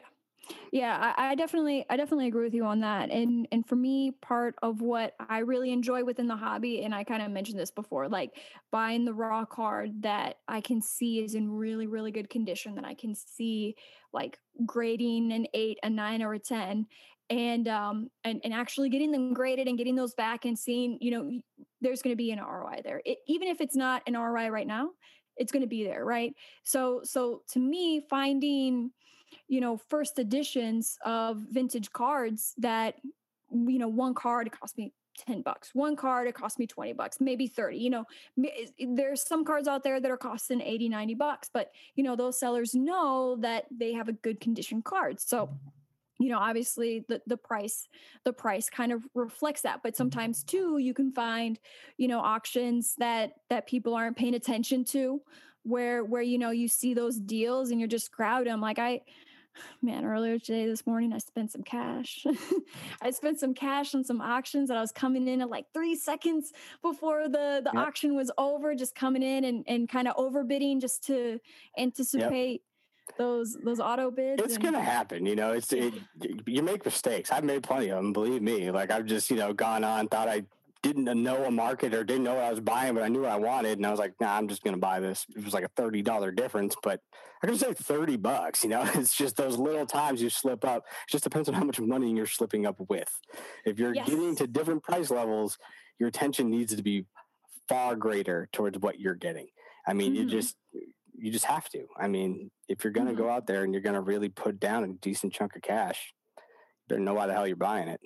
Oh, for sure. And I mean, honestly, at this point with a hobby, like, when I first got into Instagram and like even joined the community, part of the reason was, oh, if I join Instagram, I can try and sell my Fortnite cards on Instagram. Literally, that was the only reason I put myself on Instagram. And then I started seeing all these communities. And then I started, like, not that I didn't appreciate the cards, but I started to see it differently. I Yes. just fundamentally started to see it differently. And so now anything I'm buying, I really have no intention of selling. Yeah, it's the community, right? There's this Hmm. community out there, and that's the power of the internet and why these hobbies are going so big, right? You can be anybody. Anyone can buy anything they want without anybody judging them because it comes to their mailbox. You know what? You have all the freedom in the world. If you like Pokemon, if you like, I don't know, anything, there's a Hmm. market there, and there's Hmm. probably a community that's talking about it on some type of social media platform. Hmm. So now Yeah. you got these people who are, they enjoy other people's company, share the same interests, and you guys feed off of each other. I see it all the time on Instagram. People posting different stuff coming out. People getting excited for this. People are buying this, and I'm like, oh god, there's a lot of that goes on. I think like those. I don't know why, but the I think it was the $20 Jirachi boxes. Like, Jesus, save those for the kids, man. Like, there's Hmm. Crimson Invasion and packs that you're not going to get anything substantial out of. Um, Yeah. I mean, come on. I mean, Yeah. that's a great Yeah. deal for some young kids to go there and enjoy and actually be able to pull some Pokemon cards. Meanwhile, we got people going and selling them $40. Like, Yeah. and I know it's in those things. Phenomenal. I'm not doing that. Yeah, yeah, I can definitely understand that. That's cool. I can appreciate, people like, leaving a few on the shelf. Yeah, I mean, I don't need 100 of these. I don't. Hmm. I mean, it's important that other people get to do this and get to experience it because just burn it out. I And mean, like what you said earlier too, diversifying. mhm, Like you don't want to put in too much money into one thing because you could be losing out on something that could potentially get you more. Or just in general, like that safety net of just exactly. diversification. And Yeah. it's important that, not just our group has all of these new ones. There's got to be an opportunity for the next 10 years of people who start to grow up and want and desire these things because at that point it just stays within a 10-year age group. Right. And then you're you're kind of singling yourself out like a lot of other hobbies. But it's always nice to go on and see, different ages playing with this stuff. Like I love Oh showing yeah. my son these cards, and he Mhm. doesn't give a hell if one's $1,000 or if one's $5, and that's the best part. Like he doesn't care. Mhm. Mhm. He sees the Charizard and he roars, but he sees the woo woo card and he's like, So "Yep, give cute. me that one. I want that." Aw, that is so So cute. Yeah. I mean, it'll be good memories with you and yeah, him opening up packs, enjoying the hobby together. yeah, and who knows if he'll even like it? And that's not my. I'm not going to push anything on him. Mhm. But he could be very excited. I have Fortnite stuff by the time he gets older. Mm-mm. And we'll see where those boxes are, and maybe if you let him open up one or two, or Yeah, we'll see. how much money he'll be opening up. That'll Yep. be cool. That'll be cool. No, but I mean that's really good. Like building those memories with the kids and letting them enjoy the hobby, even if, like you said, they don't really get into it as they get older. They're like, oh, I'm too old for that, Dad. Yeah, it's No one gonna likes happen. it. I That's mean, there's a lame. point where kids at school don't think you're the coolest guy because you got a certain card. I mean, they're not ultra concerned about how much money that thing costs. I mean, Hmm. it's just a different walk of life. We look at it like, holy crap, I might be able to buy a freaking car with this thing or a house. God, I know, right? I mean, There's- like I've seen guys in the comic book world. They'll have like a graded comic book that's worth like 2,500, 3,000, however much, more for a lot of those first appearances of like Superman and stuff like that. But they're going in and trading that for a used vehicle. yeah, Literally just like, here you go, trade. yeah, if that's what you want to do with it, and that's the thing. Like Yeah. for me, a used car is not worth a trade for something like this. That appreciates every time. Not just that, but I enjoy it. I get to come Yeah. down to, and that's why I like the modern so much because I come down to this. Like these cards are crazy, man. Like Mhm. the vintage ones are cool, but none of them are like jumping out of the frigging cabinet like these things. You look at the hidden fates, the thing shines whether the lights on or off. Oh I yeah. mean, these cars are they're beautiful. I mean, I don't know how else to describe it. I mean, I don't care who you are, you pull one of those things out, you'll double think about doing anything crazy with it. Right. And that's where you found the arbitrage too. Like, not only do you like them more, which is obviously probably the most important part, but also, you're not paying the premium like with vintage. I Yeah, mean, probably right now for those cards, you're probably going to pay a little bit of a premium, but even still, it'll probably there's a be lot of super upside. comparative.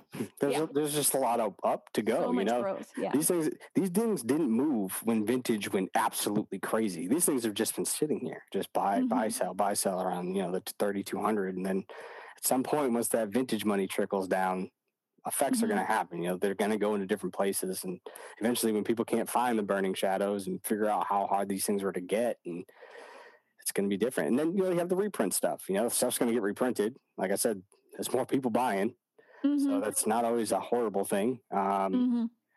But I What do don't know you if think the reprint of Hidden Fates will do with Charizard? I don't With know. your Charizard? I think it'll be exciting. I think they could do Mhm. some crazy stuff. Who knows? They could totally switch it up on us. They could. Watch the gold come out. I know they could pull some stuff like that. I Mhm. mean, and that's the pattern I was talking about. All of a sudden, out of those from 17, you had Burning Shadows, then you had Hidden Face, and you had this gold Charizard over in Japan. That guys is a gold Charizard, like, Mhm. and then What's cooler? you get the Champion's Path. I mean, there's just this reoccurring pattern, but damn, man, I don't know what we would do if we had a gold one hit. I think it's going to cause some craziness. God, I know. And just wait until Pokemon starts to do blockchain. Well, Just you wait. guys already have those freaking cards you can scan.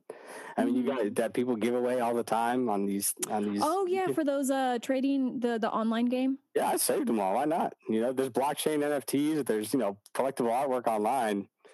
There's kids that are gonna only play the online version. Mhm. You still Mhm. open up packs on there.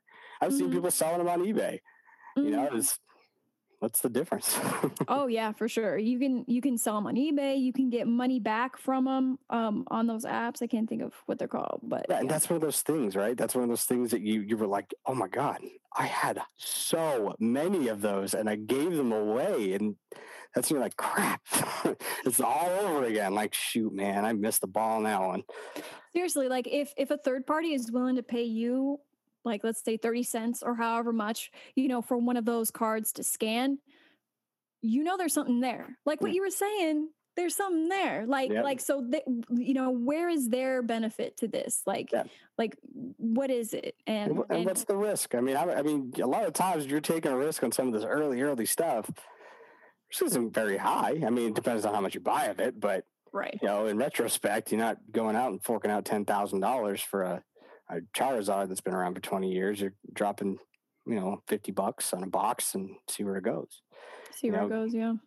I mean, you can buy it graded already, and which is what I choose to do, because by the time you start opening them, there's the money you spent to open this thing. There's the money you spent to grade this thing. There's the money you spent to strike out on this thing. Mm-hmm. Just give me the card, and I'll go from wherever point I start and hope we go higher than there. Right. You know, and considering like all of those things, if you find PSA 10s for good deals, like just get it. I remember I had on the podcast Charlie. I don't know if you follow him, Dulce Pokemon on IG. And one of the things that he said, he's like, if you see a PSA 10 for $20, just get it. Yeah. Just get it, because of all of the money and potential loss just to get it to that point, you know. Yeah. $20. Oh my God, $20. It costs more than that to grade it. Seriously. I mean, Jesus, all you had to do was pick up that low hanging fruit. I mean, granted, not everything's going to go nuts. I mean, this is just a once in a 20-year event here. I mean, but yeah, the value's there. There's people here. They're not leaving because Logan Paul's leaving. They're not leaving because of anything else. There was already a community here. Just a whole lot of people just learned about it. There was already growth. Growth was already happening by the time Logan Paul. Oh yeah, it was just different price levels. You know, there was just at the time when I bought that $400 Charizard, that was a $400 Pokemon card. Like, do you understand? Like, it was a craziness. Like, I'm like, all right, yeah, this is I could do something else with this, or I could buy a card. Right? The one thing everyone tells you, you're nuts for a modern card, but you know, most of the time when people tell you 100 times not to do it, they're either scared that it's going to take over theirs, or, you know, they just haven't done any research on it. Yeah, for sure. Just a different age group likes different things. You know, we talked about vintage cars opposed to brand new cars. And a lot of kids nowadays are looking at the brand new Ferrari, you know, and that holds, you know, some type of value to them, you know, opposed to something that a couple of years older they enjoyed. Like, what do they say about old cards? Like cars, you know, the Firebird was your dad's, but yours was the Mustang. Yeah, you know, I mean, I don't know the exact saying, but that's exactly how it works, right? You know, it's whatever you grew up with. You know, there will be that out of reach older thing, and it happens over and over again. There's always the out of reach vintage. There's the modern where you have no idea what the hell you're trying to find. But if you can do it, you can make out really well because the price goes absolutely bonkers. And then there's just this drive to, can I get something before anybody else gets it and make the money there, right? So yeah, those three things don't go anywhere. Yeah, and talking about getting in early, like obviously right now we're still really early with Fortnite. I mean, what was it? Series 1 dropped. Like, I remember getting into Fortnite in July last year. So I'm sure it dropped probably a little bit beforehand, but we're still super early, like less than 2 years, right? Yeah. So with that being a really young, you know, card collection that's now out, are there any other ones that you're kind of trying to scope out to see what's going on? Like, do you know about Force of Will, Flesh and Blood, like any of those TCGs? Not really. But there's just the main guys, like the big names. You know, I've never collected GPK cards before, the Garbage Pail Kids cards, but all of these companies started doing these reprints, right? Hyped up reprints of the first one because Pokemon did it, and that shit exploded. You know, sorry for swearing, but like, it's all good. And it just started going. Yu-Gi-Oh just did that gold one, like that. What's it called? I opened up a box of it the other day, but those things are awesome. I mean, it's the first edition, gold, blue eyes. I mean, come on, that's going to have something going forward. And you know, it's a very short glimpse. You get to see these things on the shelf now. Like, they're selling so fast. You can't just go to the store and get them. Yeah. I mean, these places just can't keep up. It's just unbelievable. So anything for 2020 is I feel almost going to be sought after, because this is the time where if it was somewhat relevant and people thought it was cool, you weren't finding it because everyone was buying everything. Mm-hmm. And Fortnite hasn't even hit the shelves while this craziness has gone on until pretty much now. So yeah, pretty sure coming up, the only thing that's going to be on the shelf is some Fortnite, and people are going to try to dabble in that one too. I'll be down with it. I'm gonna probably check tomorrow. Yep. Just to see. I haven't seen it yet in my local, but I've seen somebody find a box. I saw somebody sent me a picture of a box. I was like, nice. Oh, that's awesome. Yeah. But and it was pretty cool. And it was like red. I think it was pretty sweet. Okay, yeah, these Fortnite boxes are different box colors. And, you get like the green ones that are like the first ones that come out, and then you got whatever comes out in the stores after that. Mm-hmm. But the first boxes you can get, like you have those 9 promo cards. Like, oh my god, those things are amazing. Mm-hmm. I mean, their first of anything is always good, right? Mm-hmm. On anything you're talking about, you got Series 1. That's it. Mm-hmm. And you got the first 9 cards, like first 9 promos ever made. It's honestly, some of these cards are even the first ones or one of one pops. I mean, well, at least the last time I checked, they were one of one pops. Yeah. And they were the first cards anyone ever saw that bought these things, right? If you bought that package, which was the 9 promos, the binder, and the hobby box, that was it. You got the 9 promos. You knew, damn, I should probably keep these nice. And then you got to open up the box. But I'm still bitter because, my order got messed up and I should have had 2 of them. But, that's really unfortunate. Yeah, it stunk. After you told me that story, I kind of got a little worried when I ordered mine. Boxes. I was nervous right after I bought mine. Like, I better get that receipt. Because those sold out fast. Those sold out much faster than the first series did. Those things were gone in like 15, 20 minutes. Yeah, that's crazy. That is so crazy. I'm glad they did put a limit, though. I mean, I'm sure people, maybe they were able to get multiples. But if you were already in it and you were prepared, I mean, those are the people that make out with this stuff. These are the people that do the research. It is what it is. Mm-hmm. Yeah. Cry about it, or you can start to learn. Figure out who to learn from. Seriously. And I remember literally last year I joined the blog, Panini's blog, because I'm like, I need to know when these cards drop. I need to know when they drop. So I'm just gonna, join specifically for that. And every few months I would check like what's happening, what's going on, and I didn't get the notification. Then all of a sudden, boom, Panini Fortnite. I was like, what is going on? Like, I hadn't even been paying attention to the market at that point. Because I'm kind of like, because there's so much stuff to look at, right? And there's so much to learn. Like we talked about that earlier. There's so much to learn. And I'm in so many different hobbies. Like, I just kind of like set it and forget it kind of thing, at least with Fortnite. Because I knew it was already going to be good. Like, I'm going to sit on everything that I have. Yep. So I didn't have to look at the market, but now seeing all that activity, like with those cards selling out or with the boxes selling out, when I saw that email, I was like, oh my God, I've been waiting for a year and a half for this email to drop.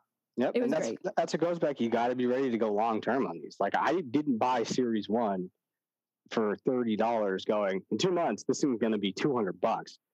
Listen, we got a year to wait. That might not even come out. These might totally flop. And I completely missed out on this. But for the amount it cost, it's worth a shot, man. There's a lot of upside to if this does work out, I mean, this game was the biggest game in the world, right? I mean, it's... Oh, yeah. It's 100%. and like you said, it's funny. We don't even play. Even play. You have to play. I mean, it's just, you just got to know. I don't know how to play the Pokemon game. I mean, come on. I mean, same. I've never played it. Yeah, but you always knew the collecting part of it, and that's what we did growing up. It was, nobody cared if you knew how to play the game. It was, my friend's got a Charizard, so my friend's cooler than you are. No matter what, at some point in your life, Pokemon cards made you cooler than the other guy, right? You got your YouTube channels better than this guy's because you got the better card. You were the coolest kid on the school bus because you had a couple of hollows, and people wanted to hang out with you. It's just, it's this funny attraction that it brings, and the attention that it brings people. Yeah. Yeah. I mean, it's definitely really fun. And I'm waiting for when Fortnite. So what I've seen so far, obviously the Fortnite community is really tiny, like when it comes to collectors. And I haven't seen many of them. Like, what they're doing is they're either us that just see the opportunity, or their parents just getting those cards for their little kids. But what I can't wait to see, like, when players really start to get into it. And I think that might be a little bit of what we're seeing in the growth of Yeah. what's going on right I now. mean, So, that's going to have to be where it goes. The players have to get involved in it. I don't know if at some point they'll intertwine them with the game somehow. I don't know what they'll do with it, but you have to have the player backing on it as well. mhm. Yeah. But that's where the hype comes from. Like, oh my God, these things are worth money now. Like, I love Fortnite. Like, and people slowly start to trickle in and realize I can't buy the first Series 1 anywhere on eBay. You can't find it anywhere. And the Mhm. boxes tripled when the Series 2 came out. I bought, or maybe not triple, but the box I bought for $80 was $200 right after Series 2 dropped. And you see them Mhm. sell. You see them all start selling. Like, as soon as something is big, as soon as that hits the internet or hits eBay, you'll see buyers right there. That was like the Mhm. staff cards for Vivid Voltage. People Oh, were excited yeah. about Vivid Voltage coming. All I cared about was the fact that there was a Lugia coming out with a staff on it who does not get nearly enough, card love as he should be getting, and the fact that aside from the Shining Legends Lugia and the Mhm. Hyper Rare, I mean, there wasn't much there. Mhm. So this is a big deal for that character. And then Charizard, I mean, it's a Charizard staff card. It's a Charizard. We already know. Yeah, and then it It's was already a big bid. understanding how to get those staff cards. So this year, the only way you could get them was if you were a vendor. Mhm. It kind of goes back to the tournament thing. The only way you can get it is if you compete in a tournament. Things that are out of my and most of the people's ability to even do. So Mhm. you're already out on that one. You're not getting it for free. Too bad. And then you got to deal with the vendors. I mean, they're getting every 4 boxes they buy, they got 1 pack of these. Oh, I didn't know that. So, and that's why on one of my Instagram posts that I posted with it, and I did some wicked, flamboyant picture with a bowl in it. But I also put the information on how you were able to attain them. And that's where the value is. How hard are these to get? And here's why. Yeah.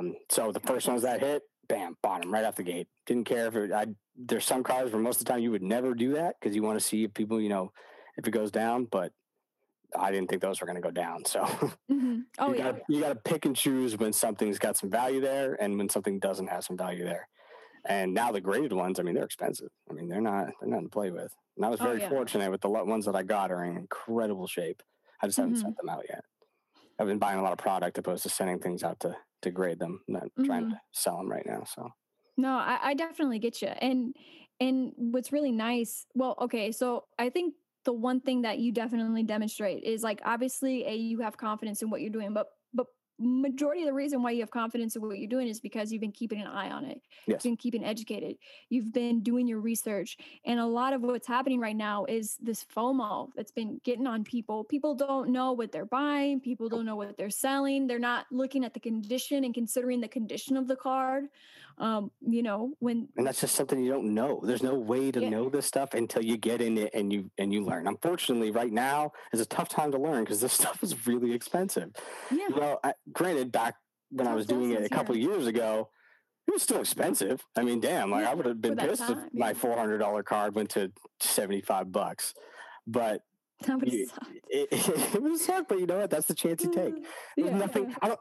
If those things drop tomorrow, it is what it is. Like Mhm, this is the chance I did. It was a calculated risk. It was a calculated decision. And whether this goes up or down, I'm in it. I'm going to enjoy it. mhm, Right. So I feel confident enough knowing this pattern that's been created over 3 years that the company's literally putting in front of our face the scarcest things they can make. And we're going to give you the king of them. Like this is mhm. the first. How many Charizards are Holy actually grail. numbered? Is there any? I mean, I don't know if there is. I've never even heard of a Charizard that had a specific 1200 made, a specific Mhm, 600 made. That's something only Panini cards do or numbered right. baseball cards do. Mhm. Before that, it was whoever grades them, and we'll see what the pop count is. Right, right. Keep you guessing. We're not going any higher than 1200 for the combo. I mean, there's Mhm, 3000 of the V, but to have the combo of the two, only 1200 people will ever have those. mhm. Yeah, yeah. And I I don't know. I guess it would be pretty interesting, pretty cool to see if they did do the numbers. I mean, I think people's buying habits would kind of change at that point for Pokemon. I don't know if they're willing to take that risk because they've kind of already solidified their formula. I mean, really, Yeah, at the end of the they've day, already they've got got what they're it. going to do. I don't think they have any need to number except for the very exclusive versions. Like this isn't the Mhm, first modern style tournament card. There's the Mewtwo, that there's only 300 or something like that of them made. And then there's like a Zekrom.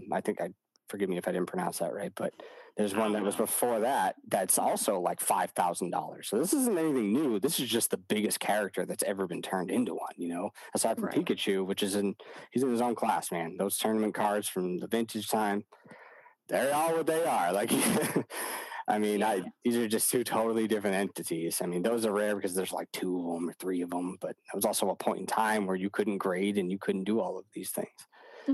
There wasn't, 100 million people trying to get them. Yeah. I'd be curious to see if Pokemon does certain things that Magic the Gathering is doing right now. For example, they just recently came out with this card. It's called like Bejeweled. Something like that.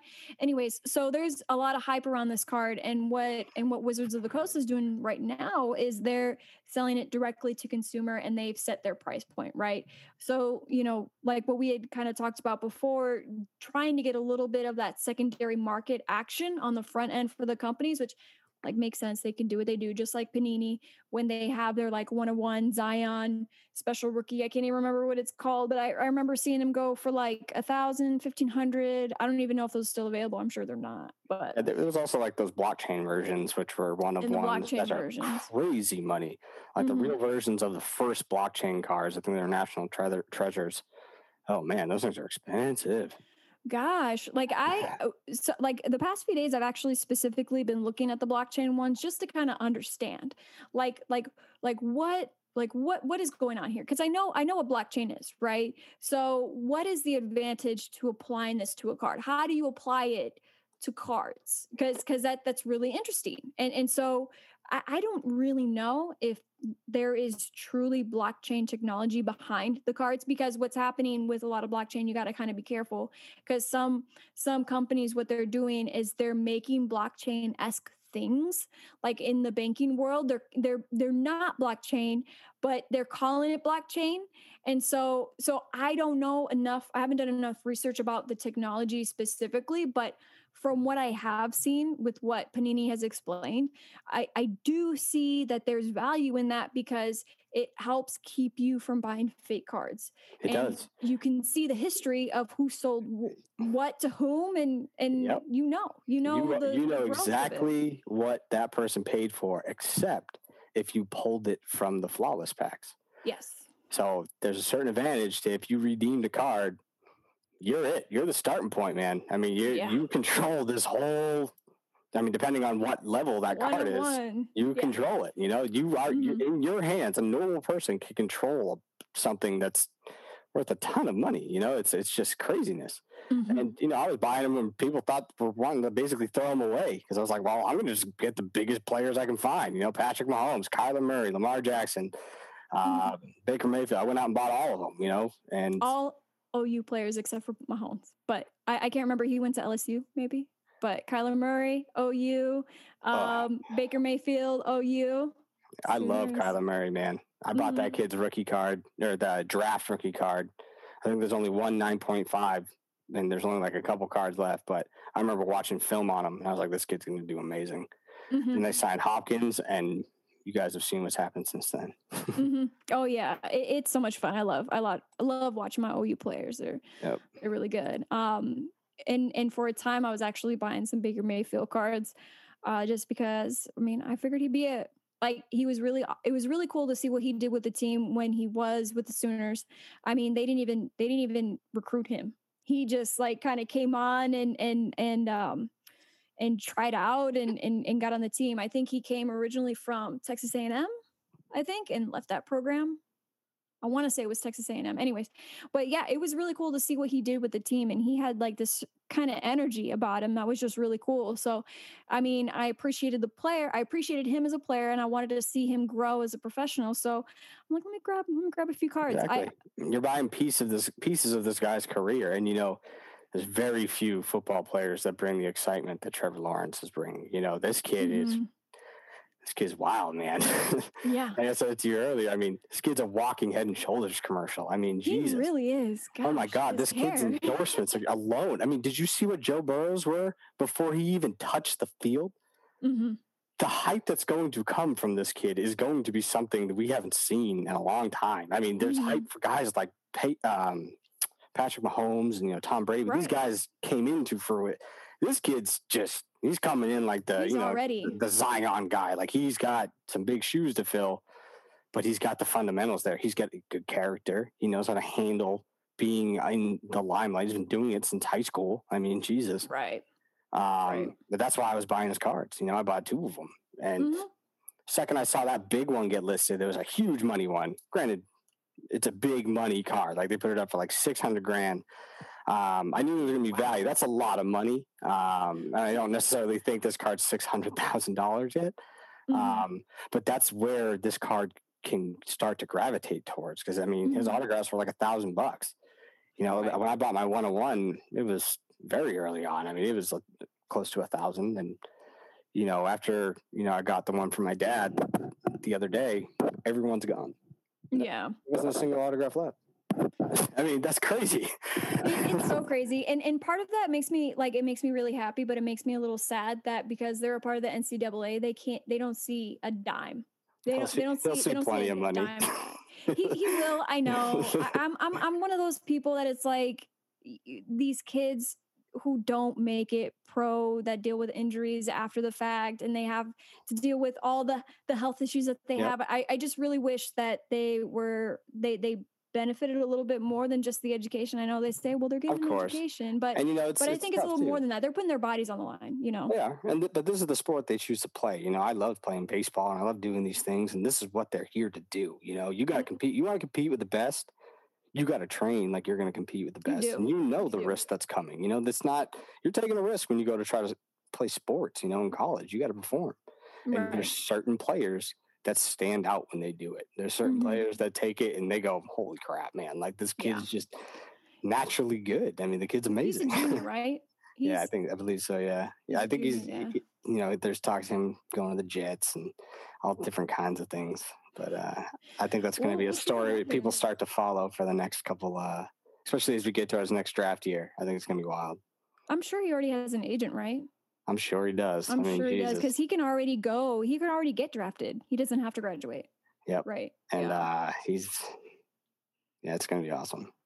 Yeah. And what I like that you kind of do is, it sounds like obviously Trevor Lawrence is, it's still prospecting. And I did a little bit of this could fail tomorrow. Baseball. Yeah. When it came to baseball, I did some prospecting with like Gavin Lux, who's got some like really valuable cards out there. Lucas Giolito, I think I spent like $5 on an auto and it's worth like 25 now, which that's been really great. Walter Franco, he's definitely shaping up to be like a really good ball player. I don't know how much you've been following like those careers and stuff like that, but prospecting is really fun. I really like trying to find, and in all honesty, I don't know that much about baseball to be like, that guy's going to be amazing. Like I'm not that person that can call out a Mike Trout, right? You got to know your sport, right? I don't go into baseball. I don't talk about baseball because I know nothing about how that works, right? I just know the big guys. Like anybody else coming into any hobby, I'm like the guy coming in looking at the Charizard, right? I don't know a damn thing about a lot of it. But football, I know. Football, if you played fantasy football, you can play the card game, right? You're playing their season. Players. You're playing if you would pick Trevor Lawrence next year in a draft because you knew what this kid's potential was. Now, can that fail? Yes, it can. But you know what? That's the chance you take. And anybody, it's just about the amount of people that are willing to take that chance. I could lose $1,000 on Trevor Lawrence. $1,000, yeah, it sucks, but that's the game you play. It's if you're going to try to get in early, make the right choices, know what you're buying, and just ride it out. Yeah, and the other thing too is you really enjoy watching him as a player. You've obviously enjoyed seeing him grow with him being on Clemson, and kind of helping grow that program too. I'm sure, So even if he doesn't work out, you still have a card that you enjoyed, and you. I still have a part of my life that I still have another lesson I learned. That's what I have. At the end of the day, every failed card is just a lesson. It's what didn't I see? I gotta go back and go, what did I miss? What about this was why this didn't work out? If I just go, damn, it's like, move on. What happened? Yeah. You just, but guys like this that have, not only the skills to play on the field, but have the personality to handle the media and the personality to, be likable. And it's a lot. Yeah. Not a lot come across like that. And like the other thing too is especially to see that he has so much I don't want to call it hype because obviously he has true talent, right? But then comparing him to like other players, like you said, Patrick Mahomes and a Tom Brady who wasn't a top 5 pick. I think Tom Brady was like not even a top 10. I can't remember. He was low, and then he turned out like how many championships now? And you can't always tell, but sometimes you get the rare opportunities where these first round draft picks have something, and that's where it comes back to. If you haven't watched film on them, then you have no backing for why you're trying to invest in them. You got to do the work. Hype is just an indicator. You can use that term. You shouldn't base anything off of hype, but you can use that as a signal to go, all right, something's there. People are excited about this. Yeah, it draws some attention. So figure out what it is. Figure out when to not buy it, and figure out when everyone panics. Now you're sitting back going, okay, now it's time. Now it's time to start buying up that vintage stuff. Now it's time to start when people are panicked that their 9 isn't worth $100,000 because they spent a ton of money because they didn't know what it was. That panic kicks in, and eventually there's going to be some people that fold, So this market's a big up and down. This isn't, That's why you got to stay the course, and you got to see it 5, 10, 20 years from now. Yeah. And, I'm not going to own everything. I'm not going to own every card. Just cards that I'm bummed that I don't have, but onward and upward, man. It's just, you can't catch them all. Like, you literally can't do that. You'll go broke. No. Yeah. Unless you're an incredible card salesman. Well, at that point, you're probably not going to hold on to them for very long, but that's a clever term they use that doesn't help you in this field. No, definitely not. But I've been kind of curious for myself because like what you've been harking back to, like every single like with everything that we said, see the patterns, like what's going on. Oh, this is doing this. That's a flag. One thing that I've seen, and I know you don't dabble too much into baseball, but I've also seen it with football. This year, 2020, everything's sold out as well. Like, it's been hard to find Pokemon ETBs. It's been also hard to find packs. Oh my God. Football was gone before. It was like basketball, football, and they just started pinging off, right? And then basketball slowed down a little bit and, people panicked, but it is what it is. But football, man, it's just, every box has just gone up in value because they only print so many of them, of the hobby boxes, and they know what they got. They know people are selling these for crazy money. It's $2,000 for Panini Prism right now. Like that just got listed on Panini for the first off the line. Oh my God. I went to the store. I think it was Newbury Comics because I knew they had sold, some hobby packs, and I think it was Mosaic. And I was like, "How much for that? For the football pack?" It was $100. He's like, "No, 75." I'm like, "Oh my God, for one pack! All right, this is it. The odds of you getting the autograph are not even that great, and you're going to shell out $75." Yikes! Yeah. God. If you're going to spend money, spend it on a box that's guaranteeing you're going to get 2 autographs in that for that price point. For sure. Year before that, it was like $15. I was getting like some of the Panini football cards for it. It was like mind blowing.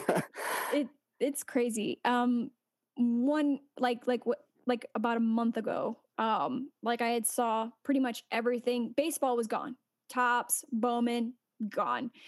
There were only 3 packs left of football. And I'm like, there's something here. I'm going to buy these packs and I'm not going to open them. I'm going to just buy them and I'm going to sit on them and see what happens with these packs. I can't remember. I think they've got to be Donruss is what I'm thinking that they are. I can't even remember off the top of my head.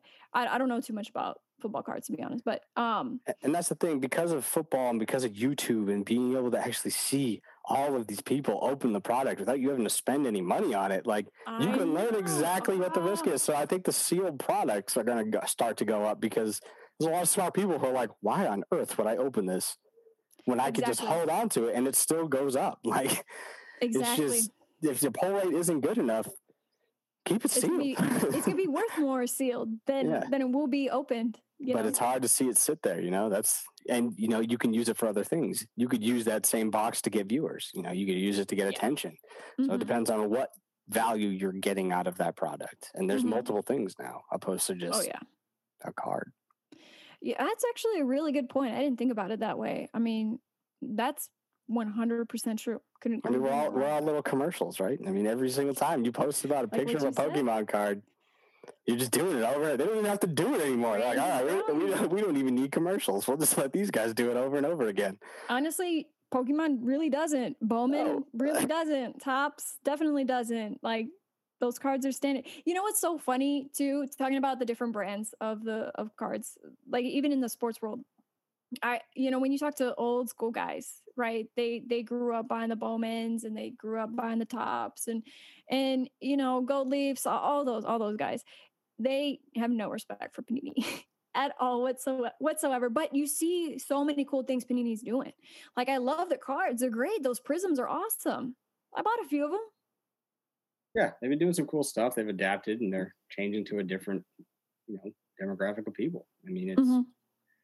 there's always They going don't to be. appeal to old heads. Yes, they don't have to though. I mean, that's just Yeah. it is what it is. It's like you're gonna get left behind. That's just what happens, right? I don't think Pokemon will be the biggest thing for every age group for the rest of time, but blockchain or Fortnite might be. Blockchain might be or Fortnite might be what gets my son excited. And Hmm. whether I like it or not, these are trends. These are hobbies. These are things that a very certain group really touch their lives with it. Hmm. Yeah. Yeah. It'll be really fun. It'll be really cool to see what happens with those blockchain cards.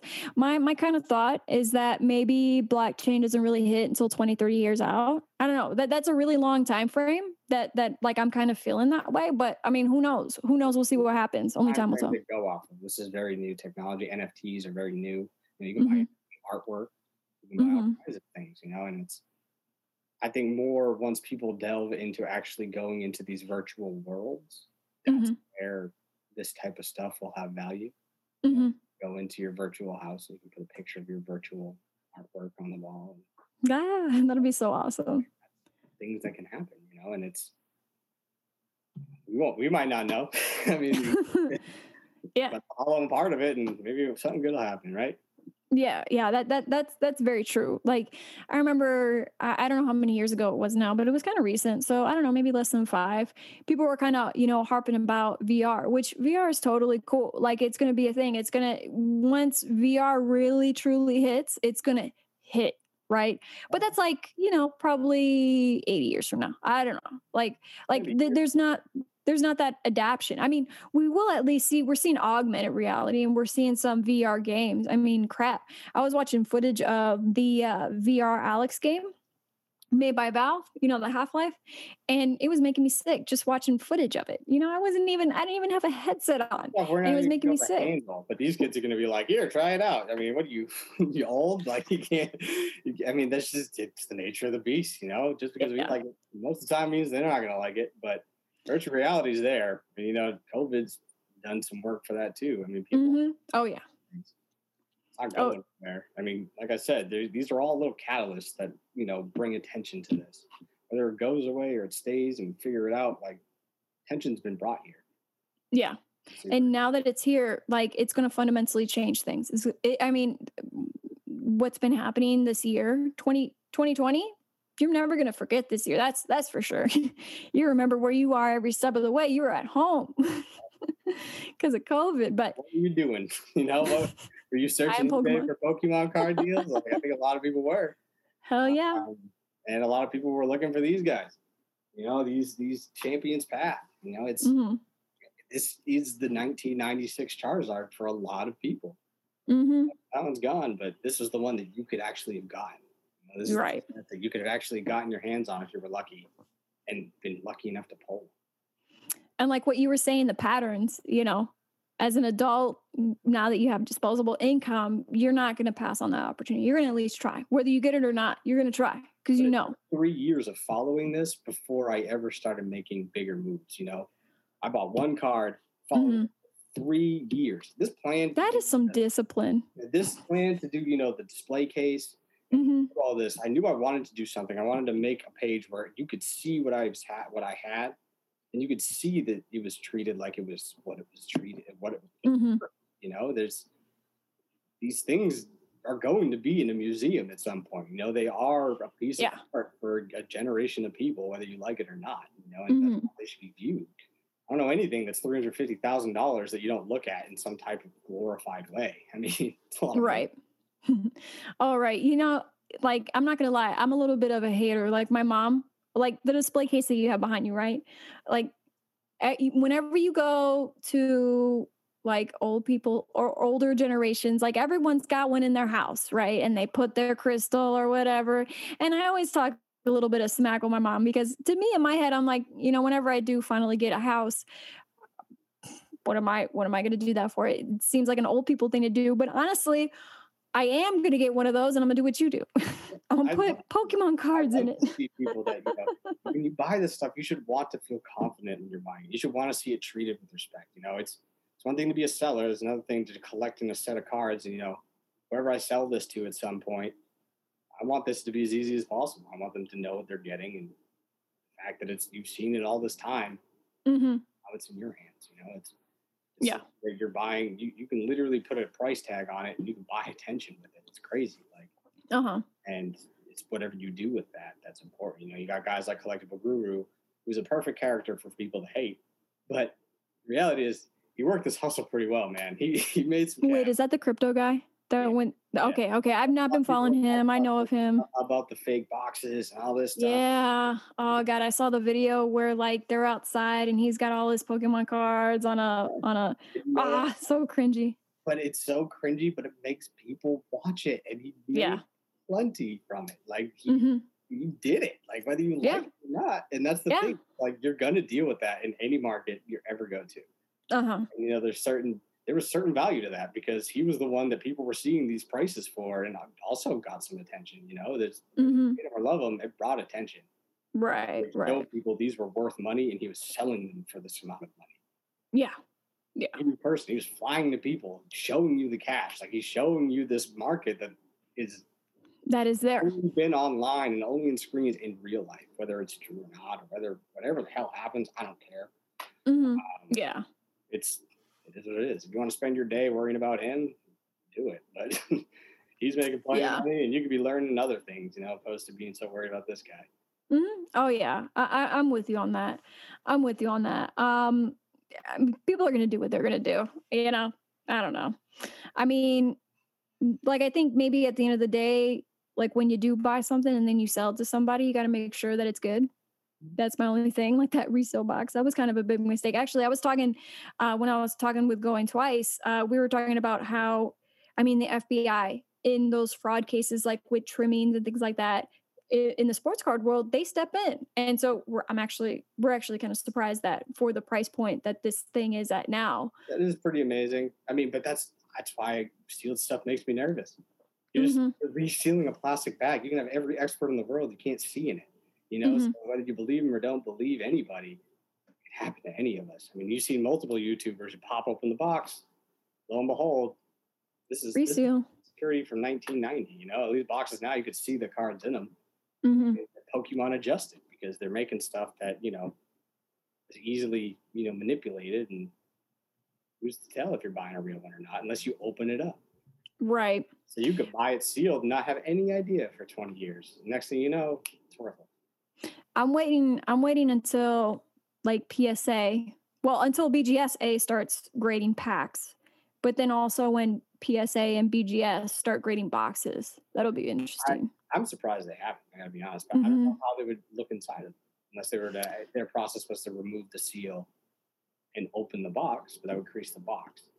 Yeah. It's just a very weird, I don't know, item to gamble with. It's Yeah. a $50,000 box. The odds are a lot higher you're gonna get scammed than buying a PSA or BGS graded card. Hmm.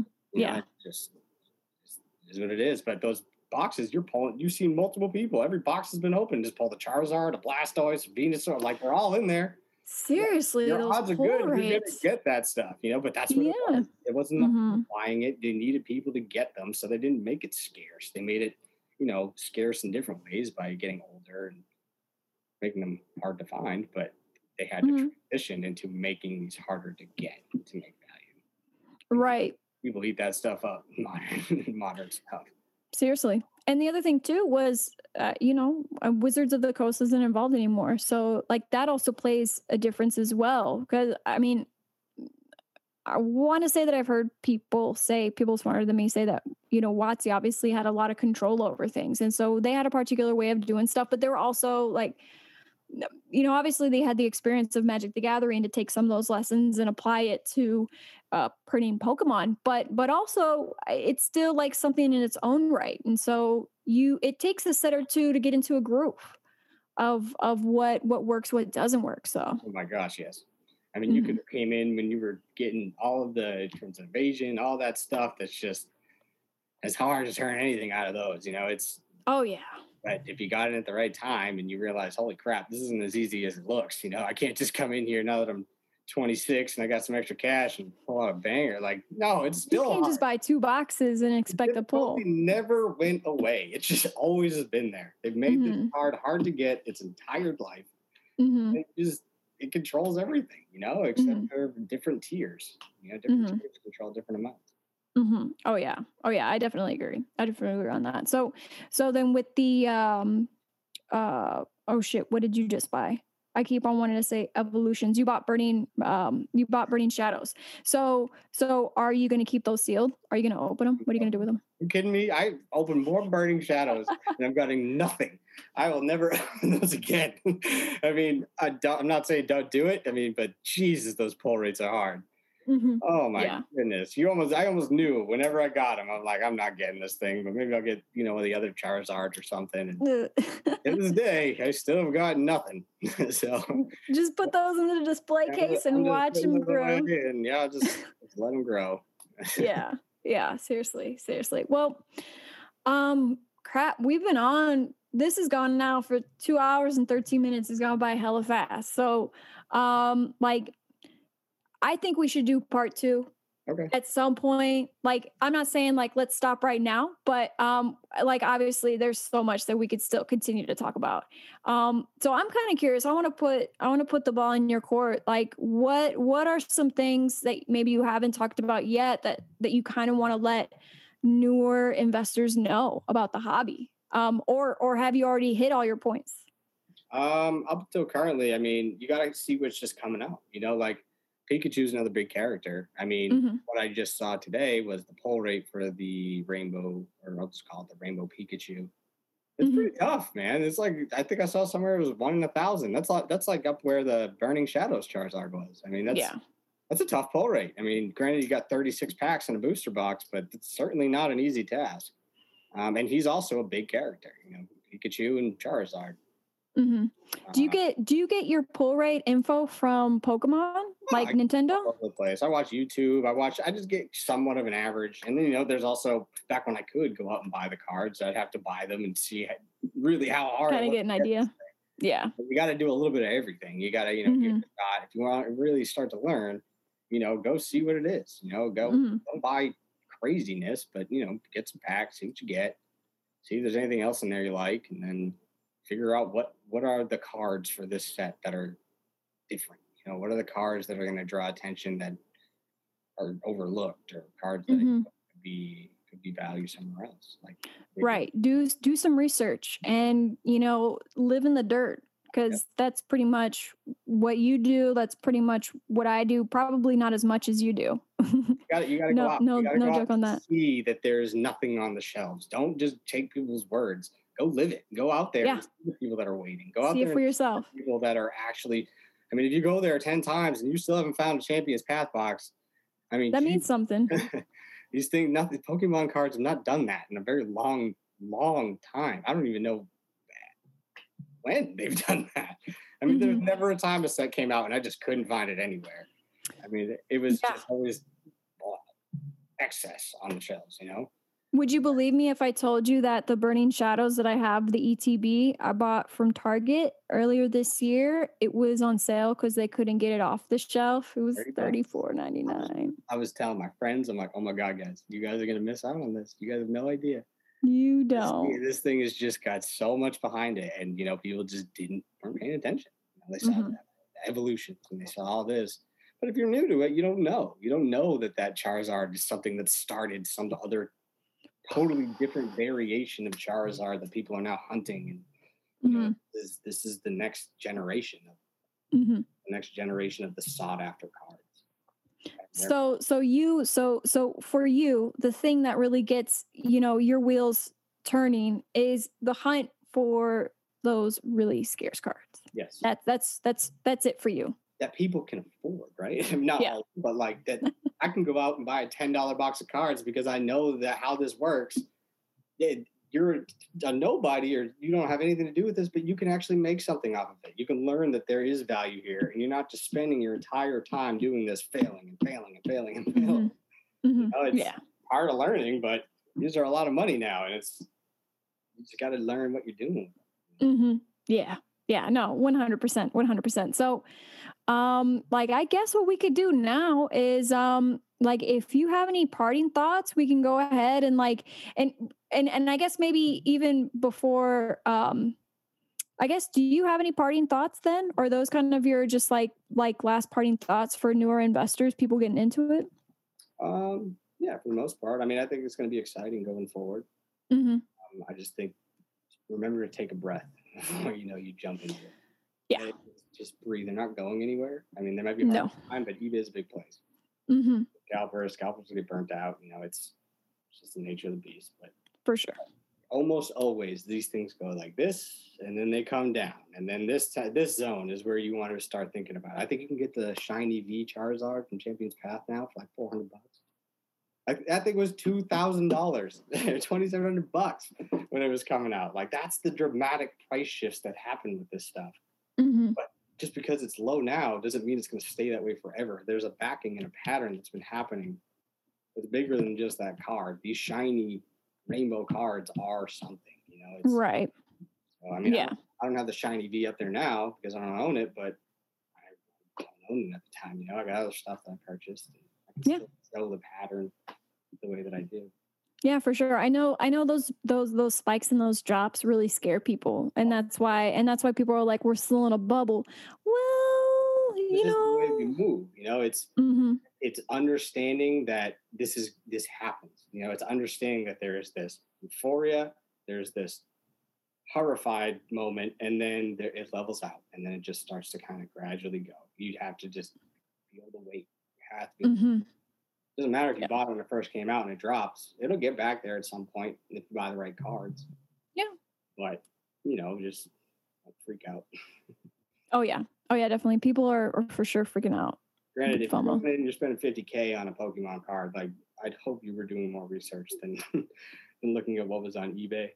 And not necessarily just taking someone's word for it. Random person on the internet. Jamming it down your throat, you need to buy these things. Usually is not the best time to buy it. I mean, granted, I show a lot of these modern ones, but I mean, you've seen the price action. They're nothing crazy. Yeah, for sure. They're starting to creep, that's for sure. No, 100%. So, but I mean, it's been great to have you on. Holy crap. I can't believe how fast our time is going. So I definitely want to bring you on for, however many times you want to be on, because it's just fun talking about the hobby. So I guess, where can people find you? Where do you want people to find you? Just find my Instagram, Modern Card One, and you'll see my display case. And, just what I do with it is, just the things that I post are all kind of just what's going on in my head, right? Like the things that I'm posting are usually there's something or a reason why I'm posting this. So I'm not posting this just because, I'm going to show you my cool card. Like there's value. Like I posted a picture of that Mewtwo when it was $10. It was like, guys, Evolutions is going.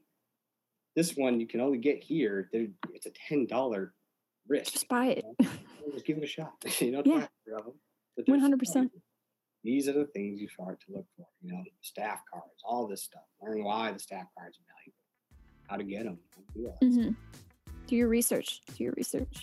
Educate yourself. So, yeah.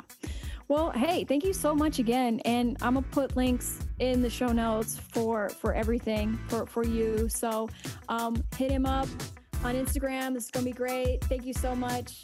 Have a good night, and we'll be talking continuously. So yeah. And round 2. Yeah. Hell yeah. Thank you.